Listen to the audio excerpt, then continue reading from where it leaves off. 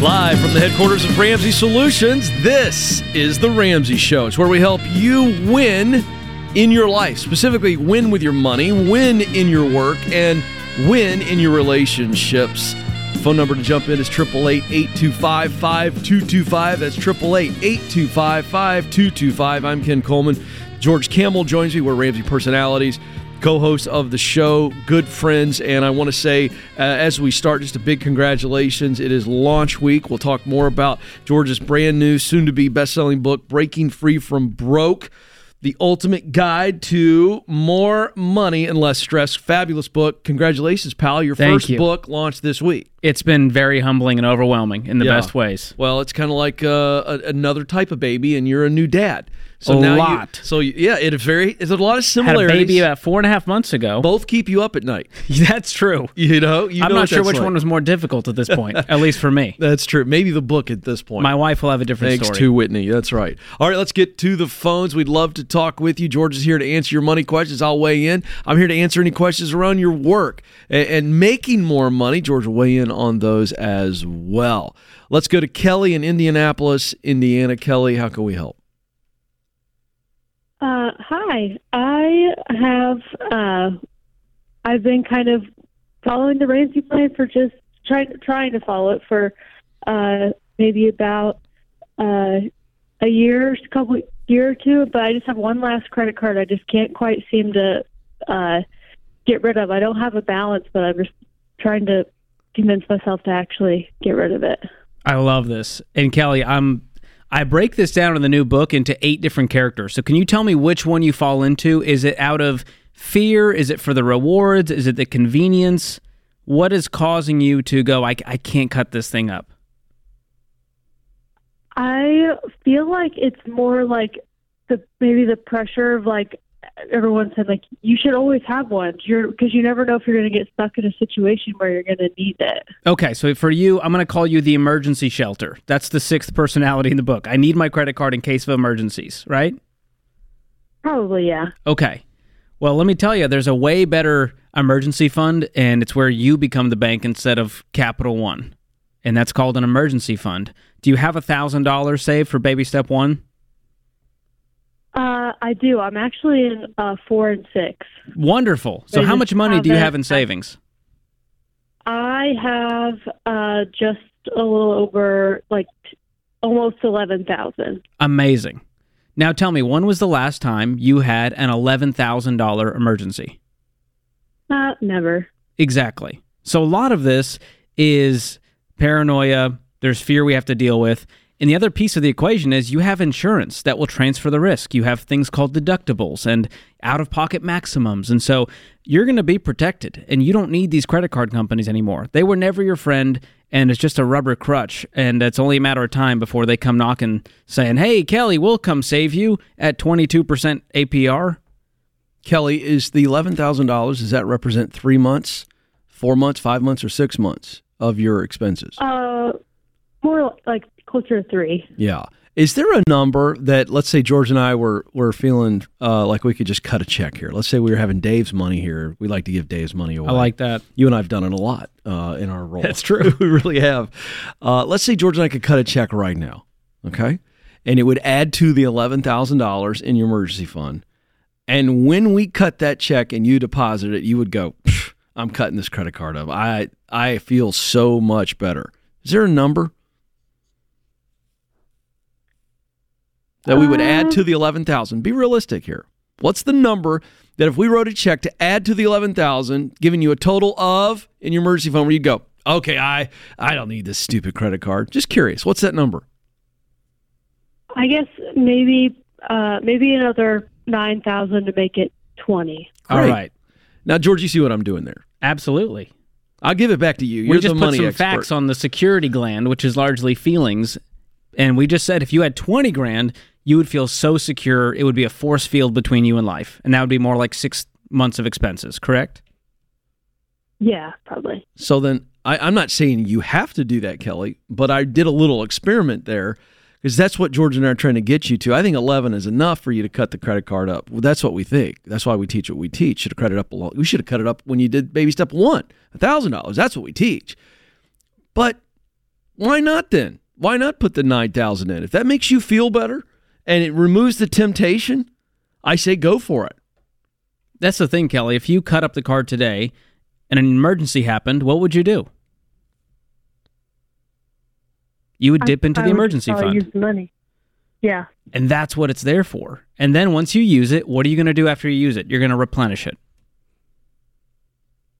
But True. It didn't happen. You never went into debt. You were never at the mercy of the credit card companies who are supposed to be blessing you with your 2% cash back and this emergency shelter. And so I'm going to encourage you to do the brave thing. And what's amazing to me, Kelly, is as people have been reading the credit card chapter in my new book, they're telling me for years we couldn't cut it up, and you finally coaxed us into it. With all of the research and humor and every objection I've ever had, I address it in that chapter. So I'm going to send you a copy of the book, and I want you to read that and then send me a DM when you cut it up with a picture. Can you do that for me? Sure. That's all I ask in return. So hang on the line. Austin is going to pick up, and we'll make sure you get a copy of Breaking Free from Broke. It's Chapter 3 specifically. And Ken, I want to do another little mindset trick, if I might, George. I want you to join me on this. You are like the David Blaine of I don't think the so. Ramsey Show. But Kelly, you said something at the start of the call when George was asking you, what's holding you back from cutting this up? And what you told him was what other people are going to say to me. Because other people in your life are saying, Kelly, you're a moron. They're not using that language, but that's how you feel. But they're going, Kelly, it's silly to cut the credit card up in case something were to happen. And so you haven't cut it up because you're worried about what they'll say. But what if something happens and when they hear about it, they're like, what? What did you do? You went, I cut a check because I had it in the bank. Or you said, well, I kept that credit card thanks to you, and I put it on the credit card. I got to pay it off quick because it's about 23% interest. Ugh. Which of those two answers are your friends and family going to be impressed with the most? You tell me. Probably the first one. So, Kelly, you're not going to be viewed as silly Kelly. You're going to be viewed as smart Kelly by the very people you're worried about and being criticized by. True or false?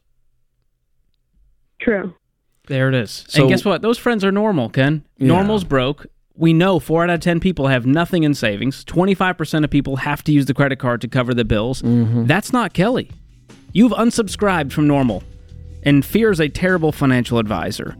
And so these credit cards, using other people's money actually makes you feel less in control because your body's keeping the score. It knows that you're not truly safe when you borrow someone else's money.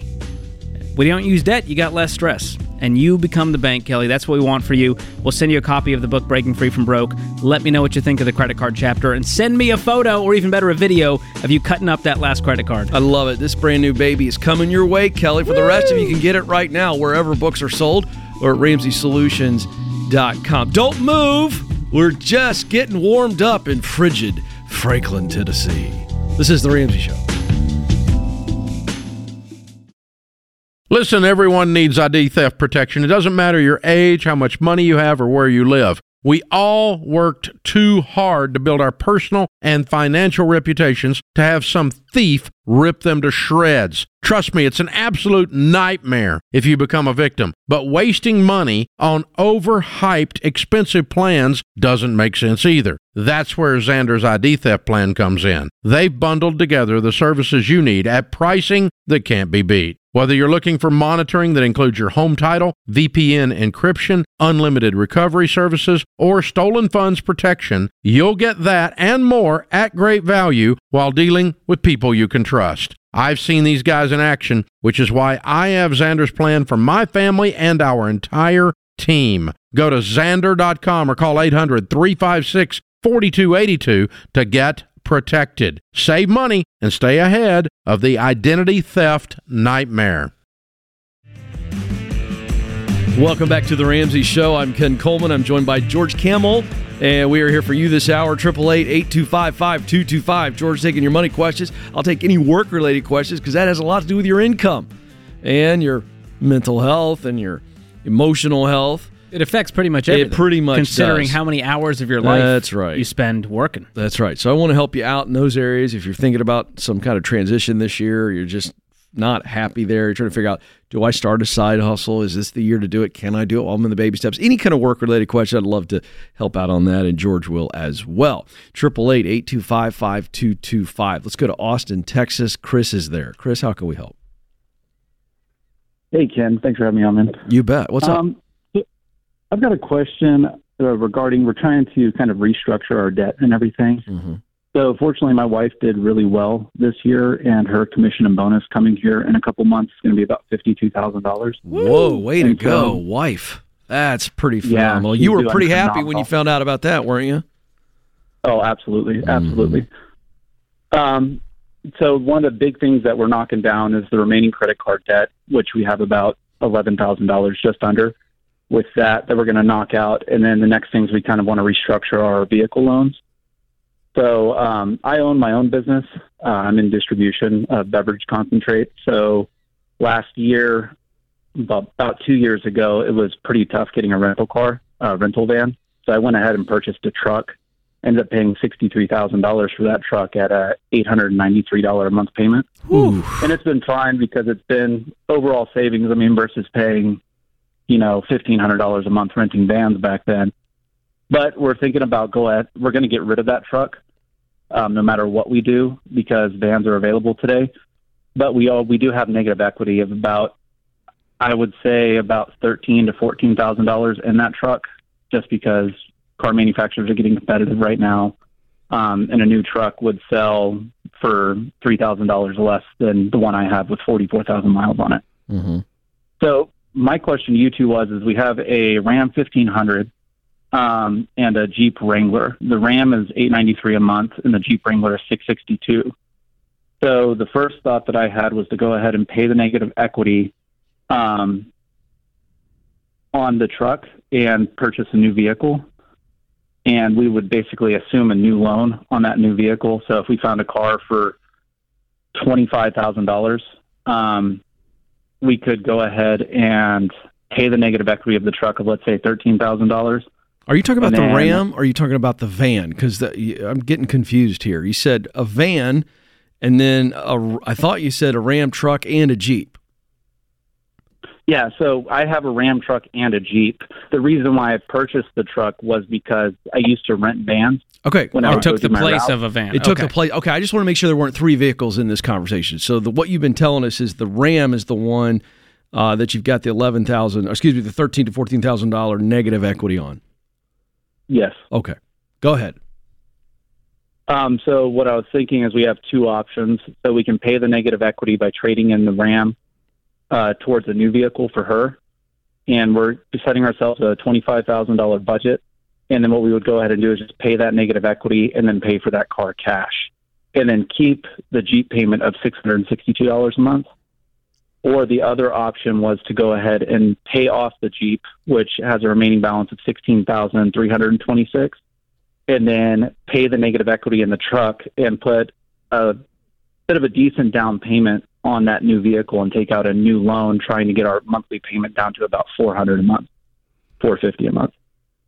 Well, I'm going to let George, I only want to weigh in on one issue, okay? I just want to weigh in on the Jeep. Sure. Those cars do not hold up well. And so whatever your advice you're going to give him, I personally would pay off the Jeep and sell it. Or sell it if you've got – do you have negative equity on the Jeep, or you got a little equity in that? No, I have I'd say about $18,000 equity in the Jeep. Dude, I'd sell the Jeep. But Those things, I'm not trying to knock Jeep, and I don't want to get any hate mail, but I'm just telling you I'd get rid of that. I'd sell that for sure. Anyway, George, go ahead. Well, the one issue there's not an issue with it. It's just that, so the Jeep was a long-term goal for us to be able to even purchase one, and we use it. We just had our first son about a year and a half ago, but prior to that, we use it about 6 times a year, going camping and going off-roading. And so we made the commitment that this is the one vehicle that we're never going to sell. It's actually, all right. there you go. It All right. does Hold being on. the kid's Your first car and reasoning for everything. not selling it is because you use it 6 times a year? Yeah, it's not a strong case. Well, no, it's a daily driver, so we do use it to go to work and things like that. But it's a recreational vehicle in the sense that For 6 times a year.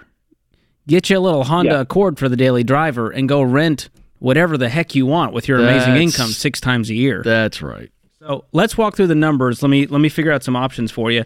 you're getting $52,000 in the bonus. You're going to have to pay taxes out of that? No, that's going to be gross income.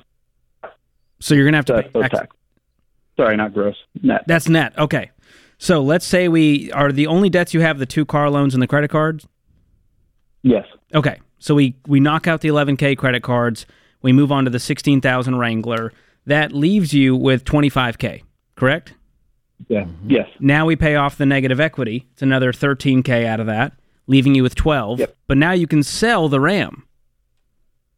And you'll get out scot-free. I don't think I would trade it in because the dealership's going to screw you on that. I agree, 100%. So you're going to get way more private party and probably not be as underwater as you think if you do it that way.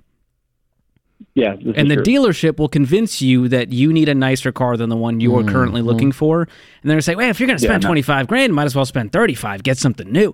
That is how dealerships work. And so I would encourage you to not purchase it from that dealership and instead search for a quality used vehicle that you can pay $12,000 for with the remainder in cash.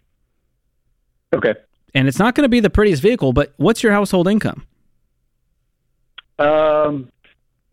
So just a standard salary, we're looking at about $138,000 a year. That's good Dude, money. think about this. Yeah, but he's getting good money for the Ram, George. Yeah, but when you think about it this way, you spend $12,000 on a cash car. Now you have no payments in the world, making $138,000. How quickly can you save up an upgrade in car and do it in cash? Yeah. Versus trading in debt for more debt, but we're lessening the debt.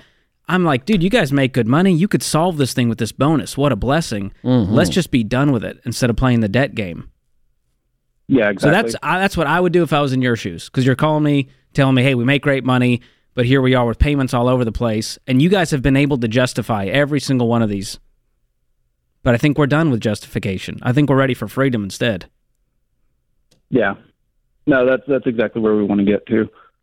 You can find a $12,000 truck. It ain't going to be fancy, but for what you guys are using it for, it's a work truck, right? Yeah, well, and I'm going back to renting a van when I do my route. Yeah, he's not going to need it. It's going to be his driver, just his regular driver. Then just get something reasonable for your daily driving.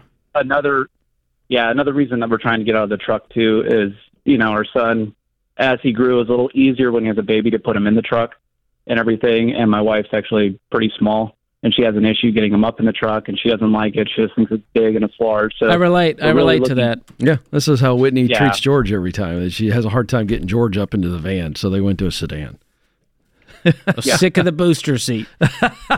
We joke, Chris, but I think we got to start making decisions for what's best for our family 10 years from now instead of, hey, well, the kids and we just got to make future thinking decisions, and they all need to require cash and no debt. Once you take that off the table, it's going to change the decisions you make. It's going to change your level of sacrifice. So you guys this is going to be all done so soon if you do it this way, but I would not trade debt for a little less debt. I don't like that game when you guys can get out of this scot-free. Mm-hmm. Yeah, and get a sedan, get something, or a small SUV, whatever. You got one kid, right, George? Did I get that right? So you know what's going to happen? Kid's going to throw a peanut butter and jelly sandwich on the floor. You're right. All these young couples want to get the nicest car for their kids and toddlers. Let me tell you something. The amount of goldfish that are going to be in the floorboard and crammed between the seats, the Smartie candies, I could go on pretzels. You'll be on a Lord of the Rings quest to try to find all the crumbs in that car. Well said. Goodness gracious. And by the way, they don't make the attachments on the vacuum cleaner that you need to truly get all those little goldfish. Get it in all the nooks and crannies. Yeah, it's not going to happen. Really good stuff. All right, don't move. We're going to take a quick break. Back with more of your calls. This is The Ramsey Show. This show is sponsored by BetterHelp. Hey, it's Dr. John Deloney, and one of the most common questions I get is how to get something off your chest. A deep secret you've never told anyone, or maybe something that happened to you, something you've done that you're worried about because bringing it to light will disrupt your life, anything. I say this all the time, secrets will kill you, but it's hard to know where to start when it comes to talking about scary, dark things. Therapy can be a safe, effective place to get things off your chest, to learn how to say hard things out loud, and figure out how to work through whatever's weighing you down. I've personally been blessed to have a great therapist who helps me get those heavy things off my chest. If you're thinking of starting therapy, give BetterHelp a try. It's flexible because it's online, so you can suit it to fit your schedule. Just fill out a short questionnaire, you get matched with a licensed therapist, and you can switch therapists at any time for no extra cost. It's time to get it off your chest with BetterHelp. Visit BetterHelp.com/Deloney today to get 10% off your first month. That's BetterHelp, HELP.com/Deloney. Welcome back to the Ramsey Show. I'm Ken Coleman. George Kamel joins me. Thrilled that you were with us. The phone number is 888-825-5225, 888-825-5225. Taking your money questions, life questions, work-related, your professional journey questions. We're here for you this hour. Let's go to Joseph now, who joins us in Cleveland, Ohio. Joseph, how can we help today? Hello. Thank you for taking my call. You bet. What's up, Joseph?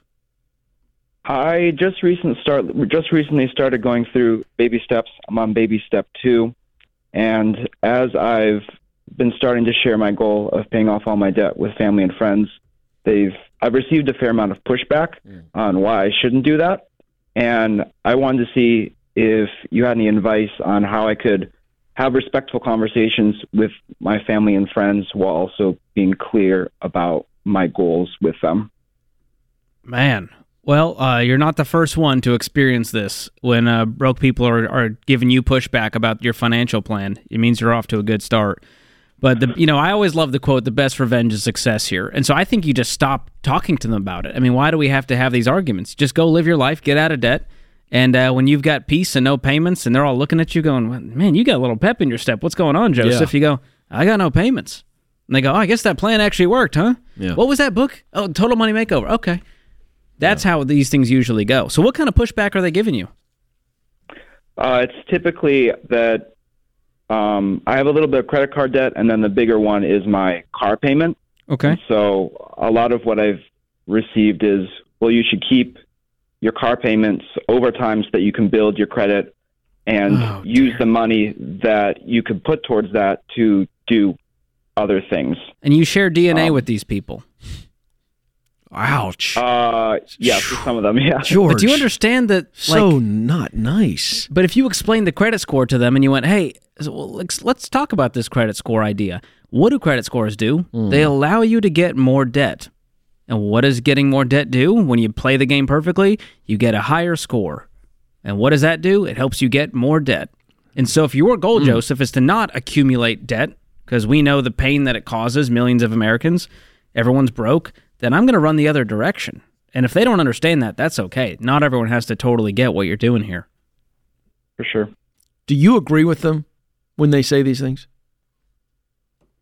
No, because I can feel the excitement within me of the prospect of not having any debt and being able to save and do things. And just the idea of trying to, quote unquote, wisely leverage debt or anything like that. Just, it sounds awful to me. So no, I don't agree with them at all. So who is they? Do you mind? Tell us who. Yeah, I have one of probably my best friend is giving me a lot of pushback, and I've kind of floated the idea of paying off debt to some family members that I'm close with, that I trust and do respect, but on this we seem to have disagreement. Yeah. Is there another topic in life that you don't like to talk to anybody about, or there's very few people you'll talk to it about, like politics or something like that? I'm just curious. Any other something you go, I don't want to get into that with people. Is there something like that for you? I can't think of anything specific off the top of my mind. This needs to be one of those things. Okay. I think you need to take George's advice. I think he's absolutely right. I think you need to stop talking to your best friend about this stuff. Treat it like, some weird conversation, and you just go, I want nothing to do with that, and I'm going to create some boundaries. I change the subject. I just think, and same thing with these other family members.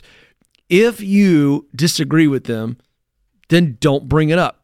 Okay? I can just tell you without embarrassing any of there's a couple of my family members that I can't talk to about certain public figures. That's all I'm going to say.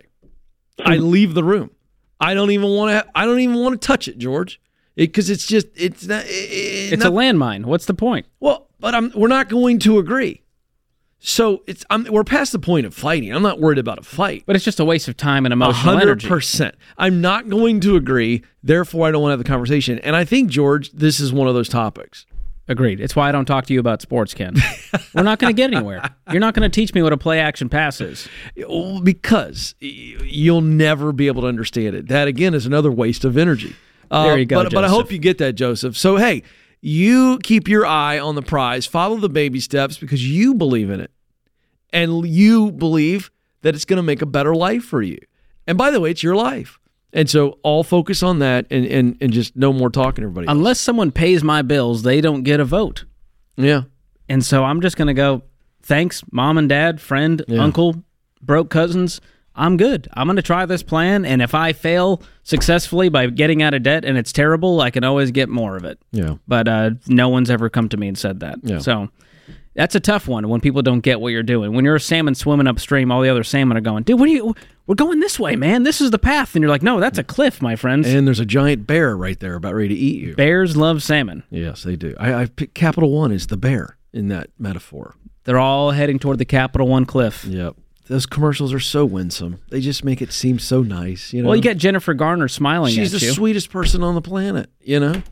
Good move getting away from Alec Baldwin. You know what I mean? 100%. Yeah. Let's go to Sydney in Atlanta, Georgia. Sydney, how can we help? Hey, thank you for taking my call. You bet, Sydney. What's going on? So I just need help with pretty much everything. I'm 24. I bought my first house when I was 20 for $97,000. It was just an older couple that wanted to sell it because they couldn't take care of it anymore. So I have a mortgage. I have a boyfriend that lives with me. We have a daughter. She's a year old. We have a car payment. You know, we don't have any credit card debt, but we do have like a couple of small loans. We just can't seem to catch up. We can't seem to save anything. And I'm just tired of chasing and never being able to make any progress. What's your income? So I stay at home with our daughter because where we live, our daycare system around here is just not trustworthy, and it would take like half of my paycheck to pay for daycare anyway. So I stay home with her, and my boyfriend brings about $50,000. But I do have a business myself, but that only made a whole whopping like $6,000 last year. So okay, so you guys are making $56K. And what are your payments add up to? Because so far you've got some personal loans, the car loan, and the mortgage. If you added those up. I have a car that's paid off, but it's always in the shop, so that's our only hesitation with selling his car. His car has $14,000 left on it. The house has $88,000 left on it. And then I have part of my business. I have a sewing machine that's on a loan, and what's the sewing machine worth? On a loan. It was originally like $1,500. It's got like $1,000 left on it, but I'm planning on paying that off soon. Okay. As well as the computer. How much do you guys have in savings? We barely have $1,000 in savings. Okay. Whew. Well, I feel your pain. Luckily, you guys have a small mortgage, and so we're going to ignore that right now. If you added up the car loan and the personal loans on the sewing machine computer, are we talking $15,000, $16,000? No, like I said, there's the sewing machine's only $1,100 left, and the computer's like $500. So okay, cool. So it's about 15.5 is what I'm adding up to. Yeah. So here's what you're going to do. We're going to lay these out smallest to largest. We're not going to get overwhelmed by the big picture, and we need to get this income up. If that means your boyfriend is doing side hustles for the next 6 months to clean up this mess, great. If it means selling the car and getting something cheaper to get around in right now, great. But this is a solvable problem. You make 56, we're trying to pay off 15. How quickly can we do it? How do we get that margin? We got to make more, we have to spend less. And if that means you going back to work for a little bit, even if daycare, you're going to net an extra $500, that's going to help. Find a grandmother in the area that wants to make a little money, wants to get out of the house, that you can trust, and she watches the child in your home. Go make more money. This is The Ramsey Show.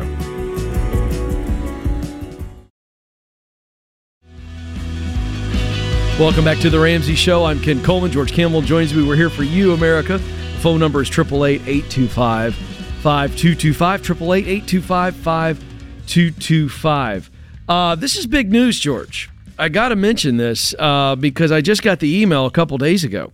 We've got a brand new event entitled Total Money Makeover. Pretty good idea. Total Money Makeover Weekend, May 10th and 11th, named after the best-selling book that's ever come out of Ramsey Solutions, Dave's unbelievable classic Total Money Makeover.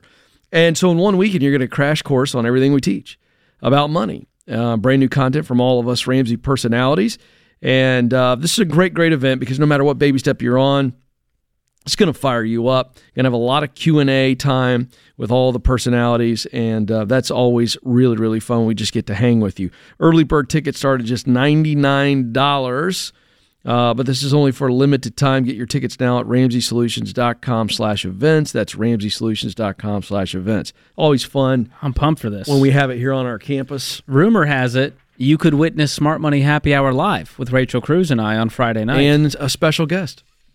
Ken Coleman? I think it's time. Is this the event?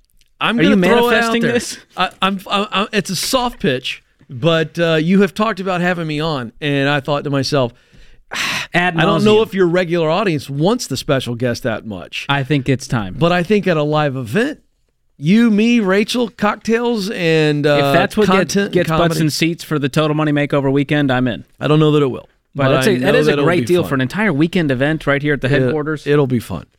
I'm putting it out there. I won't lobby you.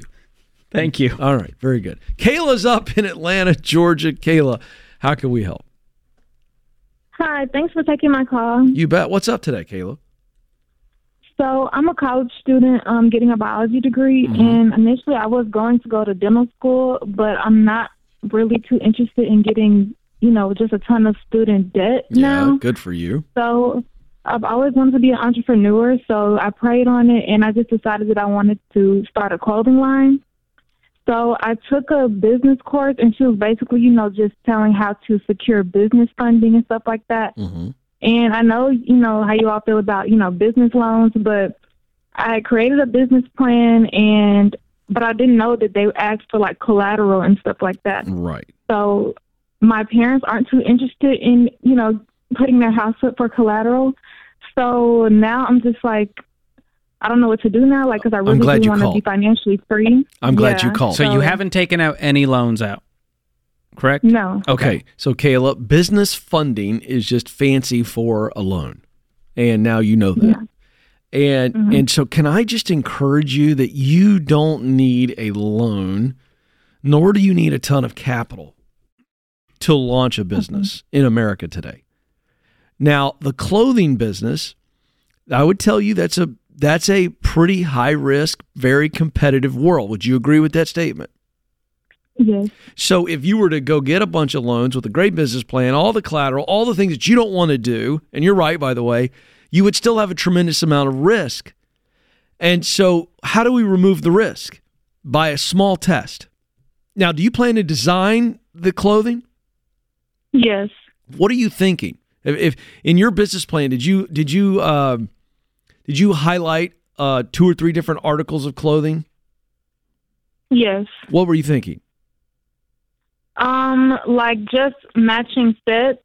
I already talked to a manufacturer to find out, how much it would be to get them. Okay. What did you find out? They were about $30 a piece, for the matching top and the matching bottom. So $60 for this matching outfit. Is this casual wear? What is it?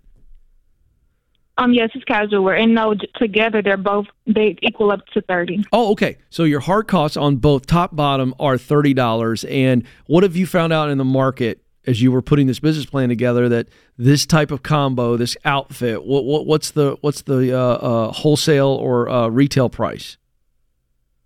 About $115. $115. That's what your competitors are doing for something similar. Yes. Okay. Well, it's a pretty good margin, but still, you get into manufacturing, and I don't know if you've read the story. If you haven't, you should pull anything you can online. There's a lot of it out there on Sarah Blakely's story. She lives in the Atlanta area, and Sarah is the founder of Spanx. Have you heard of her? Yes. You need to read her story. There's a lot of hustle and effort on this, and my point here is you need to start smaller than right out of the gate with your dream item. I love the ideal item of the top and the bottom, and and it's casual wear and it's comfy, and we retail for $115. But there's a lot that goes into that, and you're going to have minimums that you're going to be required to up front with the manufacturer, because manufacturing company's going to get paid up front, or at least a portion up front, right? I'm not a super expert on this, but I know the basics. And so I'm just walking you through this. So there will be some upfront capital, and it needs to be cash. So to the extent that you can get out of college, start working, save up a bunch of cash to get to a point where you go, okay, I can at least invest this amount of cash, and I'm going to go with 1 or 2 items. I'm going to go online, and I'm going to try some things.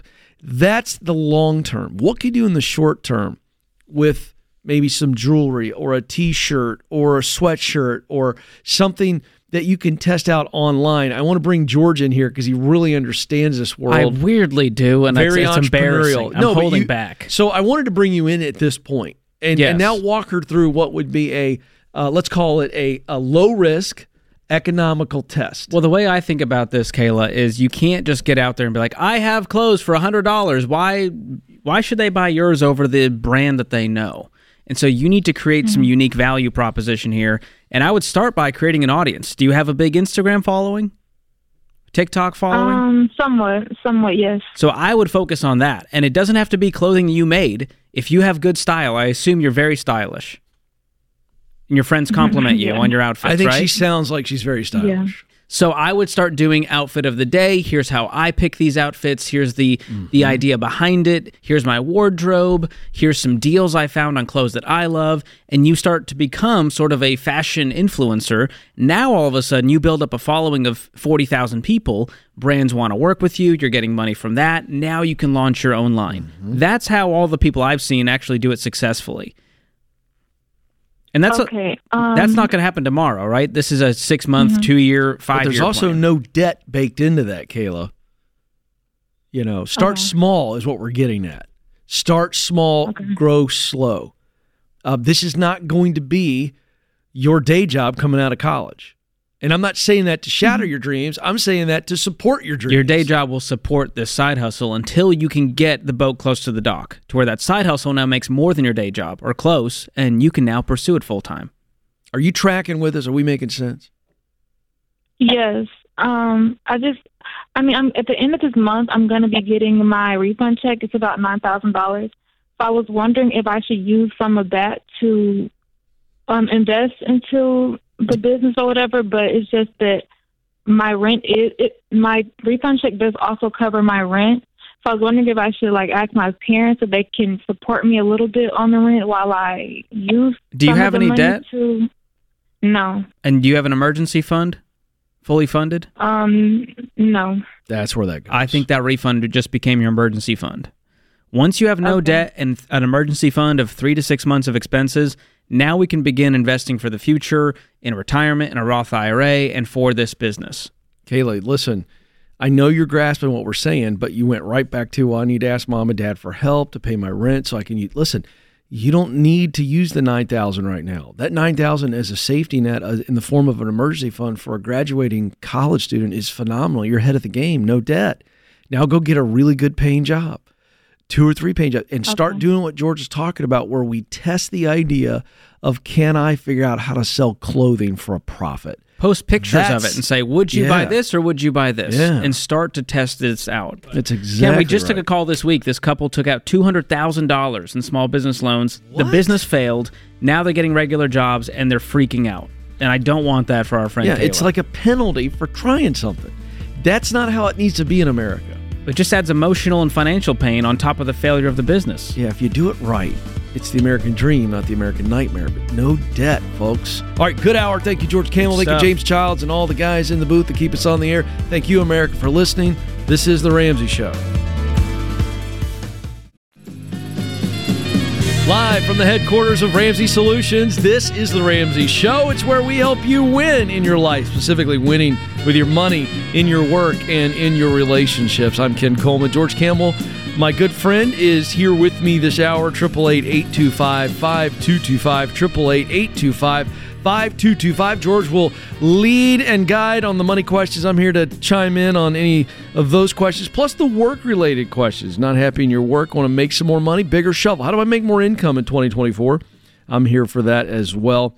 And also very excited. This is the last weekday of George's launch week, Breaking Free from Broke, the ultimate guide to more money and less stress. Look at that. That's a fabulous looking book right there. The orange cover. Regardless of my face on it. Yeah. Well, the team did a great job. You got a great face, George. Thank you. So, well, it's been a fun week. The feedback has been amazing. The reviews are pouring in. And there was a guy on the live stream we did yesterday, the Q&A for the book launch, 51 years old, and he had tears. And he was going, this book gave me hope that it's not too late for me. Wow. He's in customer service in Kentucky. He's got some debt to pay off, and I'm glad I could give him that hope. And I told him, his name's Calvin. I said, call the show today. So, Calvin, if you're out there, hopefully Calvin will call us up, because I said, Ken's going to be able to help you with this work stuff. Oh, boy. And help you make more income. I hope so. To clean up this mess. I love it. Well, really good and very excited for you, George. It's going to help a lot of people. A new generation of people that never heard of Total Money Makeover are going to really be helped with breaking free from broke. You can get it at RamseySolutions.com or anywhere books are sold. All right, let's go to my old stomping grounds when I worked for the governor of Virginia. Wow. Richmond, Virginia area is where Austin joins us. Austin, how can we help? Hey, guys. Thank you so much for taking my call. You bet. What's up? Me and my wife, we're in a bit of a debt, but I keep seeing all this stuff about S&P 500 and how if you start in your 30s, you can put like $100 a month and whatnot. And I want to know if that would be a good idea to start doing that, knowing that we're still in debt. How much debt do you have? $222,000. Whoa. That's a bit to you? Wow. What's that made out of? 190 of it's house. 31,000. Yeah, 31,800 is a private loan and credit card, and then and plus my wife's car, and then the 191,000 is for our house, and then I have 11 left on my car. Okay, so we got 2 car loans and credit cards and personal loans? Just one personal loan and one credit card, yes, sir. Okay, and what does just the consumer debt add up to if you take out the mortgage? Right at 43,000. Great. So that's the number I want you to tattoo in your mind right now. How much money do you guys make per year? She makes around 50. I am actually on disability, but I make around 19, and then I actually am able to do this delivery order thing, so I can make an extra $1,100 a month. So I make around $19,000, not including the $12,000 that's not guaranteed every month. Okay, so maybe we'll call that 30. 69,000. Yeah. So 30 for you, 50 for her. We're going to call that 80, and we got 43 to pay off. So now this becomes a little math equation going, how quickly can we pay off 43, make an 80, of course, after taxes? Mm-hmm. Now, focused on the consumer debt instead of the mortgage, and go, how much margin do we have outside of our normal bills that we could create to throw at this debt? Because I'm looking at this going, could you, after taxes, this become $55,000, $60,000 you guys are working with? Yes, sir. Okay. Right around. So we're talking $5,000 a month. What's your mortgage payment? $1,450. Okay. So once you subtract your normal bills, your basics, we're talking food, utilities, shelter, transportation, insurance. Do you have an extra pile of money at the end of each month, or are you guys in the red? We're almost in the red, yes. Very, very close to it. Because of all the debt payments? Well, the credit card is the main thing, because the interest rate is outrageous. So that's the main thing we're working on. But we can't work on it too much. So basically, every ounce of income I make outside whenever I'm doing deliveries or things like that, I throw all that straight towards the credit card, because the interest rate is just so high, and so little actually goes to the principal, and the rest goes to the interest. So talking about all we this, have a very little. Do you see why investing right now is not a good idea? Yes. You don't have any money. That's why I was so curious. Do you know how you could get more money to invest? No. If you freed up all those debt payments, what would that add up to in your life, these consumer debts? That $43,000, free up all those payments. Is that like an extra $1,000 a month in your life? Oh, yeah. You could do some investing with an extra $1,000 and no payments, right? Yes, sir. So we're going to get you back to investing. I know you said you're in your 30s.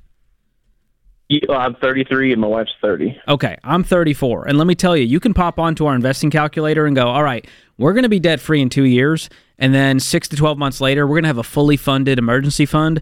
So you will be, 36 years old by then? Yes. Big whoop. And you're going to be investing 15% of your household income, which for you guys about 80 grand. So let's say 12 grand a year, right? Okay. And let's say you're starting with zero. I'm using this calculator right now to show you from age. This is pretty mind-blowing. Yeah, I want you to share this because I'm looking at an eye-popping number here on your screen. Okay. You ready for this? From age 36 to age 60, if you start with zero, and that's age 60, most people will work beyond that. $1,200 a month, because remember, you're going to invest 15% of your income, which is about 15 grand, at 10% rate of return. Like you said, the S&P 500, on average, 10 to 12% since its inception. You would have $1.5 million at age 60. Holy, okay. And that's if you start 3 years from now, Austin. But can I tell you what most people do? Most people keep fiddling with debt. They're investing 2%, 3%, putting money in acorns and some spare change, hoping they're going to have money one day. Instead, our plan says, hey, one thing at a time. Focus on the debt, focus on the emergency fund, then we can get to investing with a vengeance. So that's what I want for you, and I think you'll get there in no time. But continue getting that income up. That's a huge part of it. So can I do a little exercise? Let's do it. With you. And I'm trying to think of the person who's maybe listening going, I'm not young. I'm not 33, 34. Let's put in age 50. Okay. Let's make up. Let's say go 50 with maybe to 67. Is that fair? Age 50 to age 67. Okay. And let's take a reasonable salary, the 15%. What do you think's the right number? I think 70 grand's the average in America for a household. 70 grand, okay. So we're talking 15% is 10.5. 10.5. Which is, Ken, if you're doing the math at home, going to be $875 a month. So $875 a month. Let's say you started with zero at age 50. At age 50, you start with zero, and you invest $875 a month at 10%, you would have almost $500,000. That's extraordinary. At 11%, over $500,000. At 12%, you would have almost $600,000. Thanks for doing that, because I want people to understand, it's not too late. Yeah. You can really make up some ground. And that's on a very reasonable number there. So really fun stuff. And most people in their 50s are at the top of their salary. Yeah, absolutely fantastic. It is doable. Great call, Austin. You guys are going to be okay.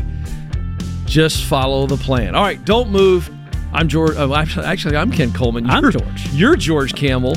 I don't know what's happening. I'd love to be Ken. I know one thing. This is The Ramsey Show, and we'll be right back.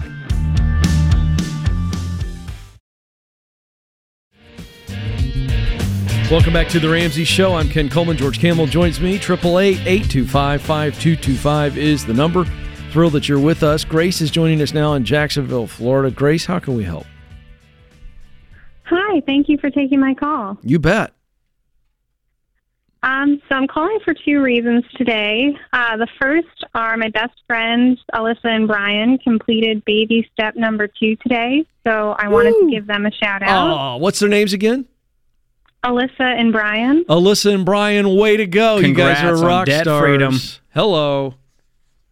Absolutely. But my husband and I actually have a question as well. We've been working the baby steps, and we have 2 paid-off vehicles, a car and a truck. We have a baby on the way, so the truck won't be conducive to our family.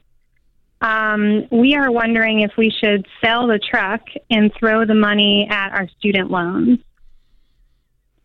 Could you just live with one car? Is that the plan? For a bit until we save up to pay in cash for our next vehicle. I think we could do that, yeah. Okay. What's left on the student loans? Well, so far we've paid off $100K in total between our cars and the loans, and we have $40K left. Awesome. So this will be knocked out pretty quick. What's your household income? Household income is $150K. Love it. And what's the truck worth? The truck is probably worth $16K right now at the low end. Okay, so if you sell it for 16, that'll knock your student loans down to 24. Yeah, that's correct. Okay, so it'll just help you speed this up, but it's not going to be you're not knocking it out completely. Do you have any other savings? We have our emergency fund, and that's about it. We're full-blown doing the baby steps. Okay, because one thing I'm going to mention is while you're having a kid, we call this stork mode. And we tell people, hey, pause the debt snowball. You need to save up and just stack up cash until mom and baby are home healthy so that you have money to cover any unexpected medical expenses. Okay. So I might, hold off and save up as much cash as you can. When's the baby due? The 4th of July. Woo! Wow, very exciting. Ken loves that. He loves Independence Day. I do. I'm trying not to break out into the Star Spangled Banner right now. Where's Lee Greenwood when you need him? Yeah, don't get me started. There we go. Yep. So I think you guys are onto something here selling the truck if you don't need it. And I would stack up as much cash as you can. And then at that point, we can sell the truck. We can clean up the student loans. And making $150, do you guys just have the student loan payment right now? Yeah, that's it. That's our only debt. Okay. Awesome. We do have a mortgage. Sure. Well, I think I would set a goal for how quickly you're going to clean up the student loan. I mean, it would be amazing if you could clean up the student loan and have the emergency savings by the time baby's here, depending on what your income is doing. Well, we're tracking having the student loans cleared right about when the baby's here or shortly after. We pay about $40,000 or $4,000 a month. Okay, that's how much you're able to throw at it. Yes. That's fantastic. Well, if you can sell the truck, clean up the student loans, and have an emergency fund in place by the time baby's here, then I would go with that plan.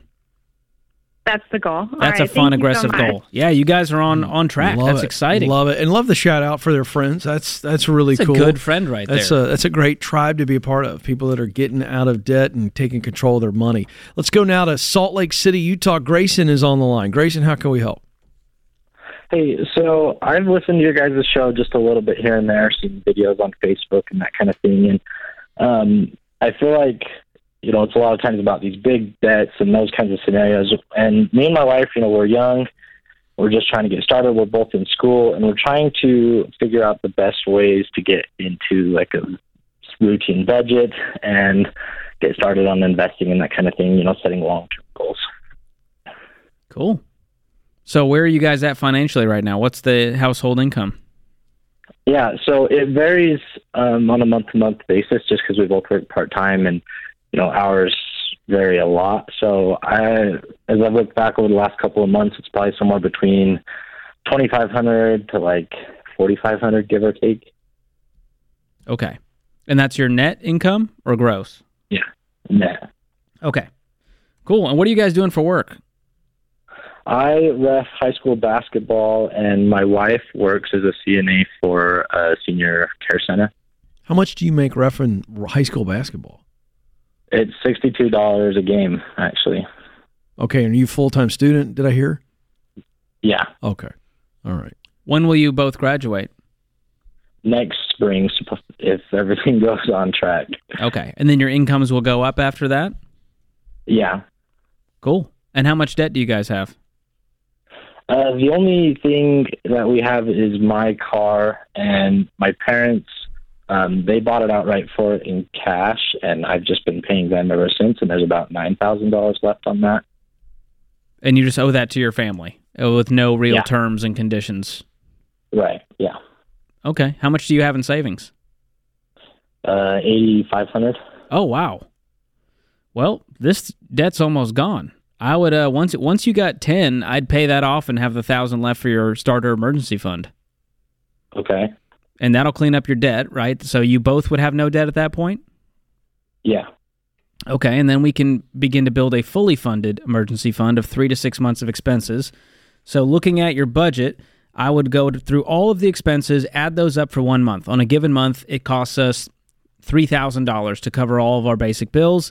Let's have 6 months. That's $18,000 we need to focus on saving up. Okay. That's probably going to take you guys another 12 months. Sounds about right, yeah. Okay. So about a year from now, you're ready to invest because you have no payments in the world and you have a bunch of money ready to protect you. That's going to feel good, isn't it? Yeah. And you said you guys are young. How old are you two? I'm 21. My wife is 19. She turns 20 in a couple weeks. Oh, my goodness. Think about that. 22 and 20 years old, no payments, fully funded emergency fund. You're graduating. Your income's going to go up. Now we can begin investing 15% of our income at that point and really start to build some wealth. That'd be nice. Yeah. And you talked about starting your marriage on the right foot. Goodness gracious, man. Having no debt payments and an emergency fund is going to help you avoid about 90% of your marital fights. That's the goal. We've wondered too, though, with both of our work situations, we would really like to get a second car. We've been holding it off, obviously, as much as possible because we don't want to go into debt, but we also like having a savings account that we can, just have in case we need something. What would you guys recommend in that scenario of, if we need a second car, how do we go about getting one? You need more money. You buy the car you can afford in cash. And if you don't like that car, you need to keep saving and you need to keep living off one car. But those are your only two options. Yep. Do not go into debt. So one of the things that'll help you here is, because we say things like that and you go, okay, I get it. But what you need to start looking at is, what would $7,000 buy me? I'm randomly picking a number. What would $10,000 buy me? Sure. What would $12,000 buy me in Salt Lake City? Start shopping, okay? You can go look at used cars, go under $15,000, under 10, under 5, whatever, and just begin to go, okay, all right. So now we have a target because it's really hard to chase something that's not clear. And so if we go, okay, right. I saw a couple cars, and I think, babe, if we come up with $10,000, we're gonna be able to get you a great car or whatever. Okay, now we have a very clear goal. So now all of a sudden you go, what must I do to get $10,000 extra in cash? Well, I'm going to be reffing more basketball games, or I'm doing something different.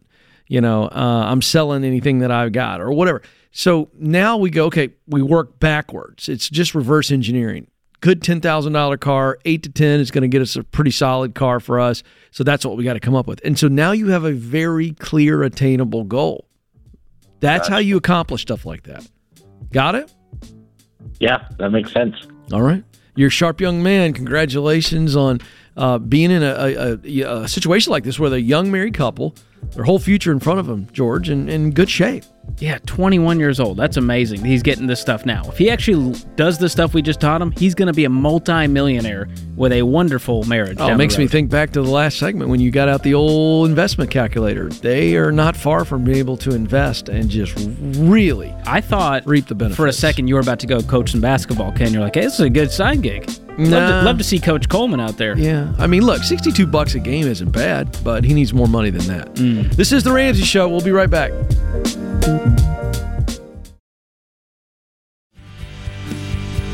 Welcome back, America. You're joining the conversation here on The Ramsey Show. I'm Ken Coleman. George Kamel is with me, and we're here for you. 888-825-5225, 888-825-5225. The Ramsey Show question of the day is brought to you by Neighborly, your hub for home services. Neighborly offers a helpful reminder maintenance checklist. That's not written right. You could download for free at neighborly.com. And for the more challenging stuff in and around your home, and that's basically everything for me.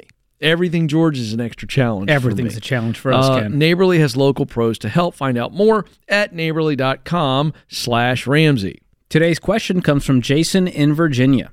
My wife and I have taken the FPU class. We have no debt, and we own a home worth $270,000.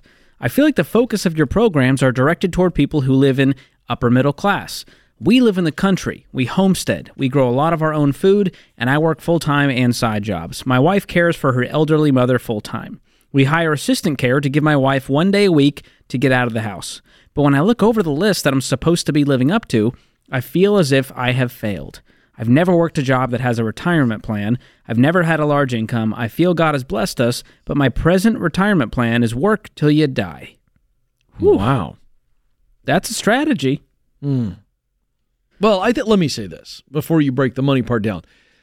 I believe we were made to work, and I think that there's certainly in the older season of your life, you certainly want to downshift, yes, but not doing anything working to a point to keep your mind active is certainly helpful. So I understand. Like we were talking about this the other day, Stacey and I, with our retirement planner, and he's like, "Ken, you're going to work until you're 70." And I go, 70? Like I want to be putzing around, driving around, still putting a suit on, trying to get myself together in the morning to go do something, speak, communicate, something well into my 70s. So to that end, I don't want to poo-poo this idea, but it sounds like there's a cynicism to it. Yeah, something's off here on or I'm this. going to have to work until I die. Yeah. Which is different. So he says he's taken FPU. They have no debt. They have a home worth $270. He says he's never worked a job that has a retirement plan. Let me make it clear to everyone out there. Just because your job doesn't have a retirement plan doesn't mean you shouldn't be investing or that you can't invest. There are lots of ways to do this if you're self-employed. There's SEP IRAs and solo 401ks. Anyone with earned income can contribute to a Roth IRA or a backdoor Roth IRA if your income's too high. And so there's no excuse to just not be investing. There's even taxable brokerage accounts outside of retirement that you can just shovel money away to grow with compound interest. So I don't like this idea that, well, I don't have a retirement plan, so I don't invest. So we need to start. I don't know how old you guys are. It doesn't say here. But if she has an elderly mother, it tells me they can't be that old. Yeah. And so I would get on the ball here and start investing and start having a plan to where you get to work, but you don't have to work. Yeah, it's a very different mentality. Yeah, great advice. Thank you, Jason. Get your chin up a little bit. I just want to address something very quickly. Our baby steps are not in any way designed for upper middle class. I do want to address that.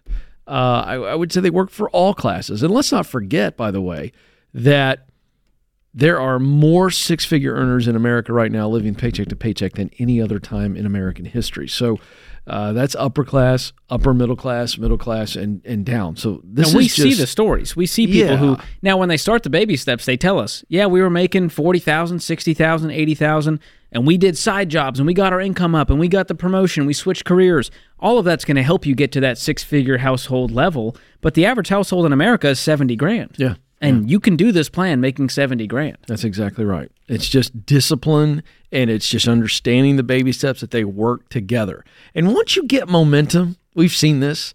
What's the latest data on people that take FPU, how much they are able to pay off and save? Oh, I believe it's like an $8,000 turnaround between the debt paid and dollars saved. Yeah. And see, here's my point. Once you really get this system and you begin to experience momentum, right? Momentum may look like getting that first $1,000 for some people. For others, it's knocking out 2 or 3 of the debts in baby step 2. But it's kind of like, you ever had a Pringles, George? Oh, my gosh, Have you ever just had one Pringle? No, once you pop, you just can't stop. That's the tagline. That's the tagline. And so, same thing. Once you get going in the baby steps, the momentum just builds and builds and builds, and it's doable. So that's so true. Well, other plans out there, Ken, it's like the financial plan is like cottage cheese. I'm like, I wouldn't even take a spoon of that. It's not interesting to me. It's not. It's Who wants cottage cheese? Don't even know what's in there. I don't want Too much cottage. That's it. Let's go to AJ, who's in Buffalo, New York. AJ, how can we help? Good. How you guys doing today? Good. Are you in the Buffalo area? Well, not at the moment. Currently, my wife and I travel for work, so we're kind of up and down the East Coast right now. Well, you know what I was thinking? I'm a big football fan. I was looking at the playoff game last year and all that last week, all that snow and just insane what you folks deal with up there. You guys are incredible. Resilient. Yeah. We get like 8 inches here, and it's like apocalyptic. You guys, it's a Tuesday. No problem. Yeah, it's a Tuesday. So how can we help, AJ?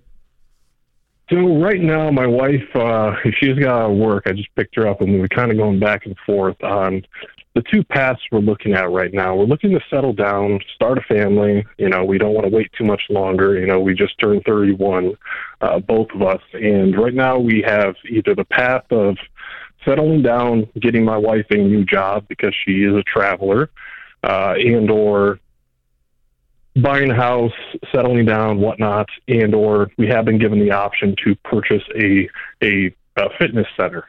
And we're trying to figure out which financially is going to make most sense for us at this point. Tell me about the fitness center.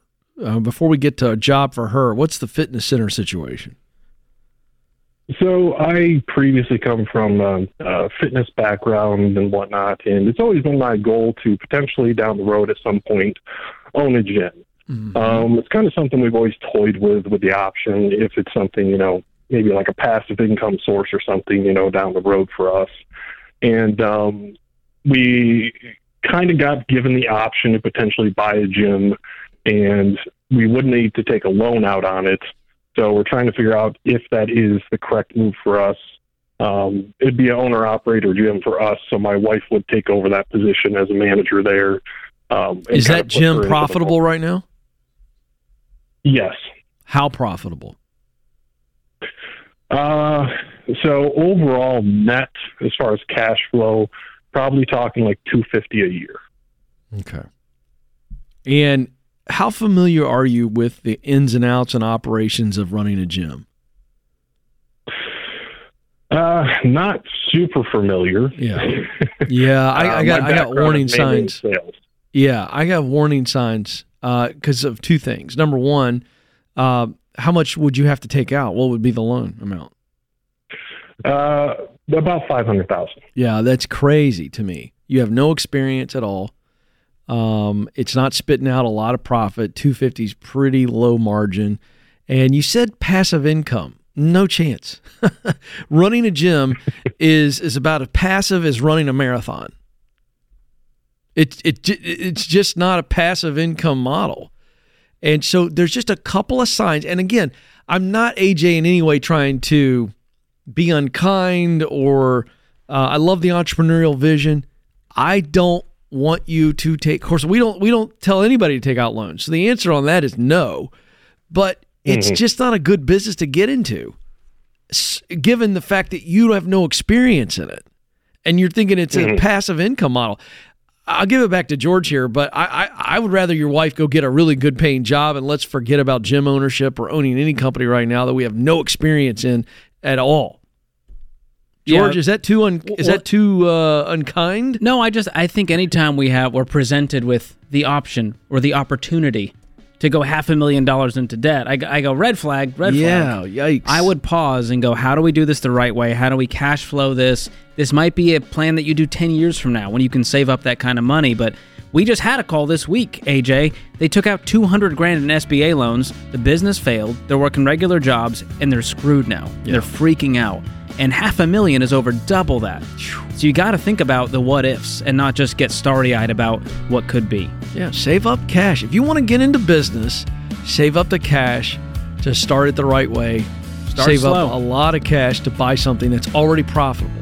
This is The Ramsey Show.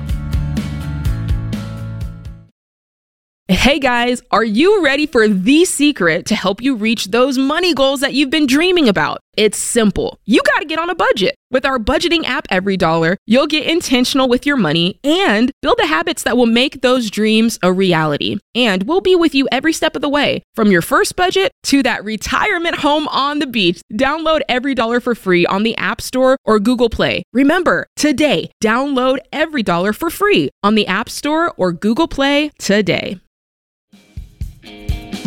Welcome back to The Ramsey Show. I'm Ken Coleman. George Kamel joins me. The phone number is 888-825-5225. If you want to join us for taking your money questions, your questions about your work, your income, that big shovel that we've called it for decades. Let's go to Michael now, who joins us in Sacramento, California. Michael, how can we help? Hey, guys. How's it going? Good. How are you, sir? Doing good. Better than I deserve, as Dave would say. There you go. Hey, so quick question on specifically baby step number 6 for in terms of paying off the house.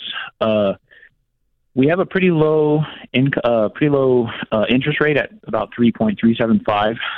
So that being said, does it make more sense to put all the monthly payments, like extra monthly payments, towards the house in like installments, or I was curious about maybe throwing it all in a high yield savings or like an index fund or something, and then just getting up the lump sum and kind of paying it off in one go. Great question, Michael. And I love that you're actively trying to pay this house down. And we get this question a lot right now because people do have these lower interest mortgages, sub 5%, and their savings accounts are making 5%. So they're saying, like, why would I even pay off the mortgage? But your question is, should I sock away the money in the high yield savings and at the end of the year throw that at the mortgage? Correct.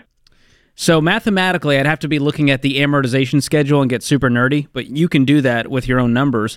I don't think it's going to make any mathematical sense to do that. Like, the spread just isn't worth it for the $100 because your interest on your mortgage payment is going to be calculated monthly. So the sooner we knock that principal down, the less interest we're going to pay every month. And you'll notice the interest is sort of front-loaded with that mortgage payment. So when you first start paying down the mortgage, you're not making any progress because most of that is going toward interest.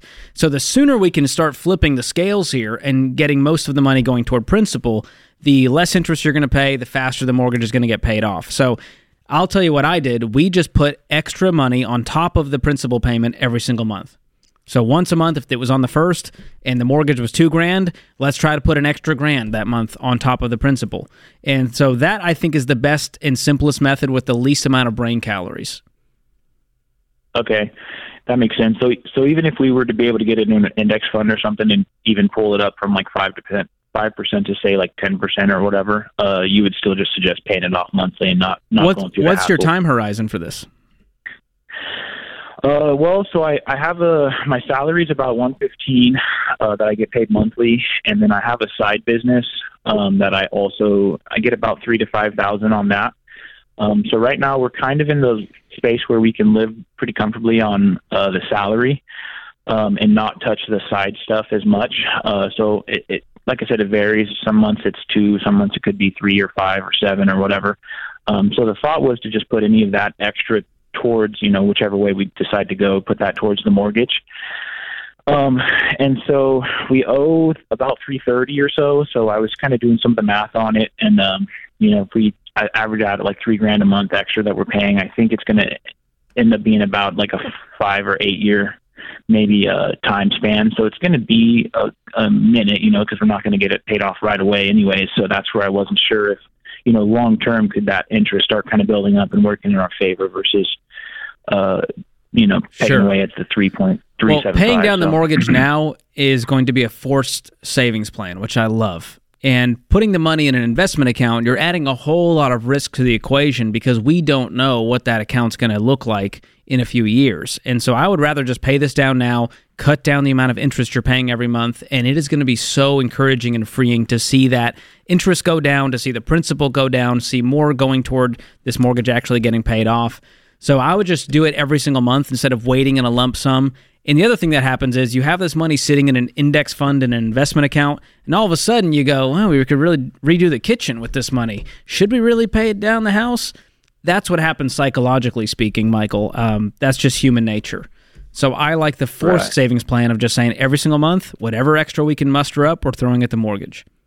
And it's going to be more motivating too, because you're not going to see that mortgage balance go down by doing it the other way. Definitely, yeah, that makes sense. So that's what I would encourage, and it's what I've done personally, and it's how my wife and I have paid off our mortgage, and I have no regrets of the what-ifs of what if I invested that money or put it in the savings account to make the spread.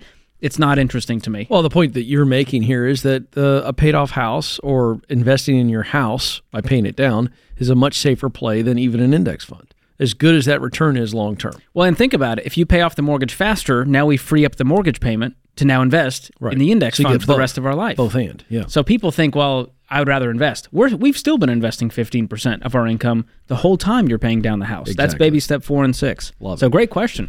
Let's go to Hunter now in Salt Lake City. Hunter, how can we help? Hey, guys. Thanks for having me. Sure. What's up? So I have a career question. So just a little bit of background. I finished a degree in healthcare management within the last year. And just recently, last month actually, I accepted a position to manage a primary care clinic in Salt Lake. And honestly, it's just kind of not feeling right. I've been working in healthcare for the past 3 years or so. But I'm just wondering if it's a bad idea to look into a career change after only being in this position for about a month. Might be. Let's figure it out. What's giving you pause? What's making you question this direction? You just went to school for this. You got a job in this. Sounds like in a month in, you're going, whoa! What is going on there? Right. Give me the right. roughest part of this that's causing you to question it. honestly, I don't feel like I've ever been that passionate about the work. Like when I was working in a separate clinic before, and honestly, I really liked the people. And when I was going to school for it, I liked the people I was going to school with and everything. I just don't feel like I'm necessarily passionate for the work. And this clinic that I've just started at just doesn't have a very good culture. I don't think. Okay, so we don't like the people. It's okay to say. Right, yeah, that's part of it. Well, then I would certainly not make a pivot out of this career lane just based on that. You know? It's kind of like saying, I've been married a month and we had our first fight. I think I want a divorce. You're like, whoa. Right, yeah. Wait a second here. Like, that's part of the deal, right? There's going to be some days where you don't love your wife so much, right? But you choose to love her anyway and vice versa. So I think in this situation, it would absolutely be premature, right? But I will tell you, there's what I would call a yellow flag waving.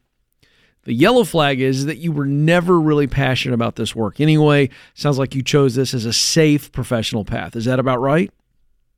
Yeah, that's right. Well, I will tell you, the odds are that eventually we're going to make a pivot anyway.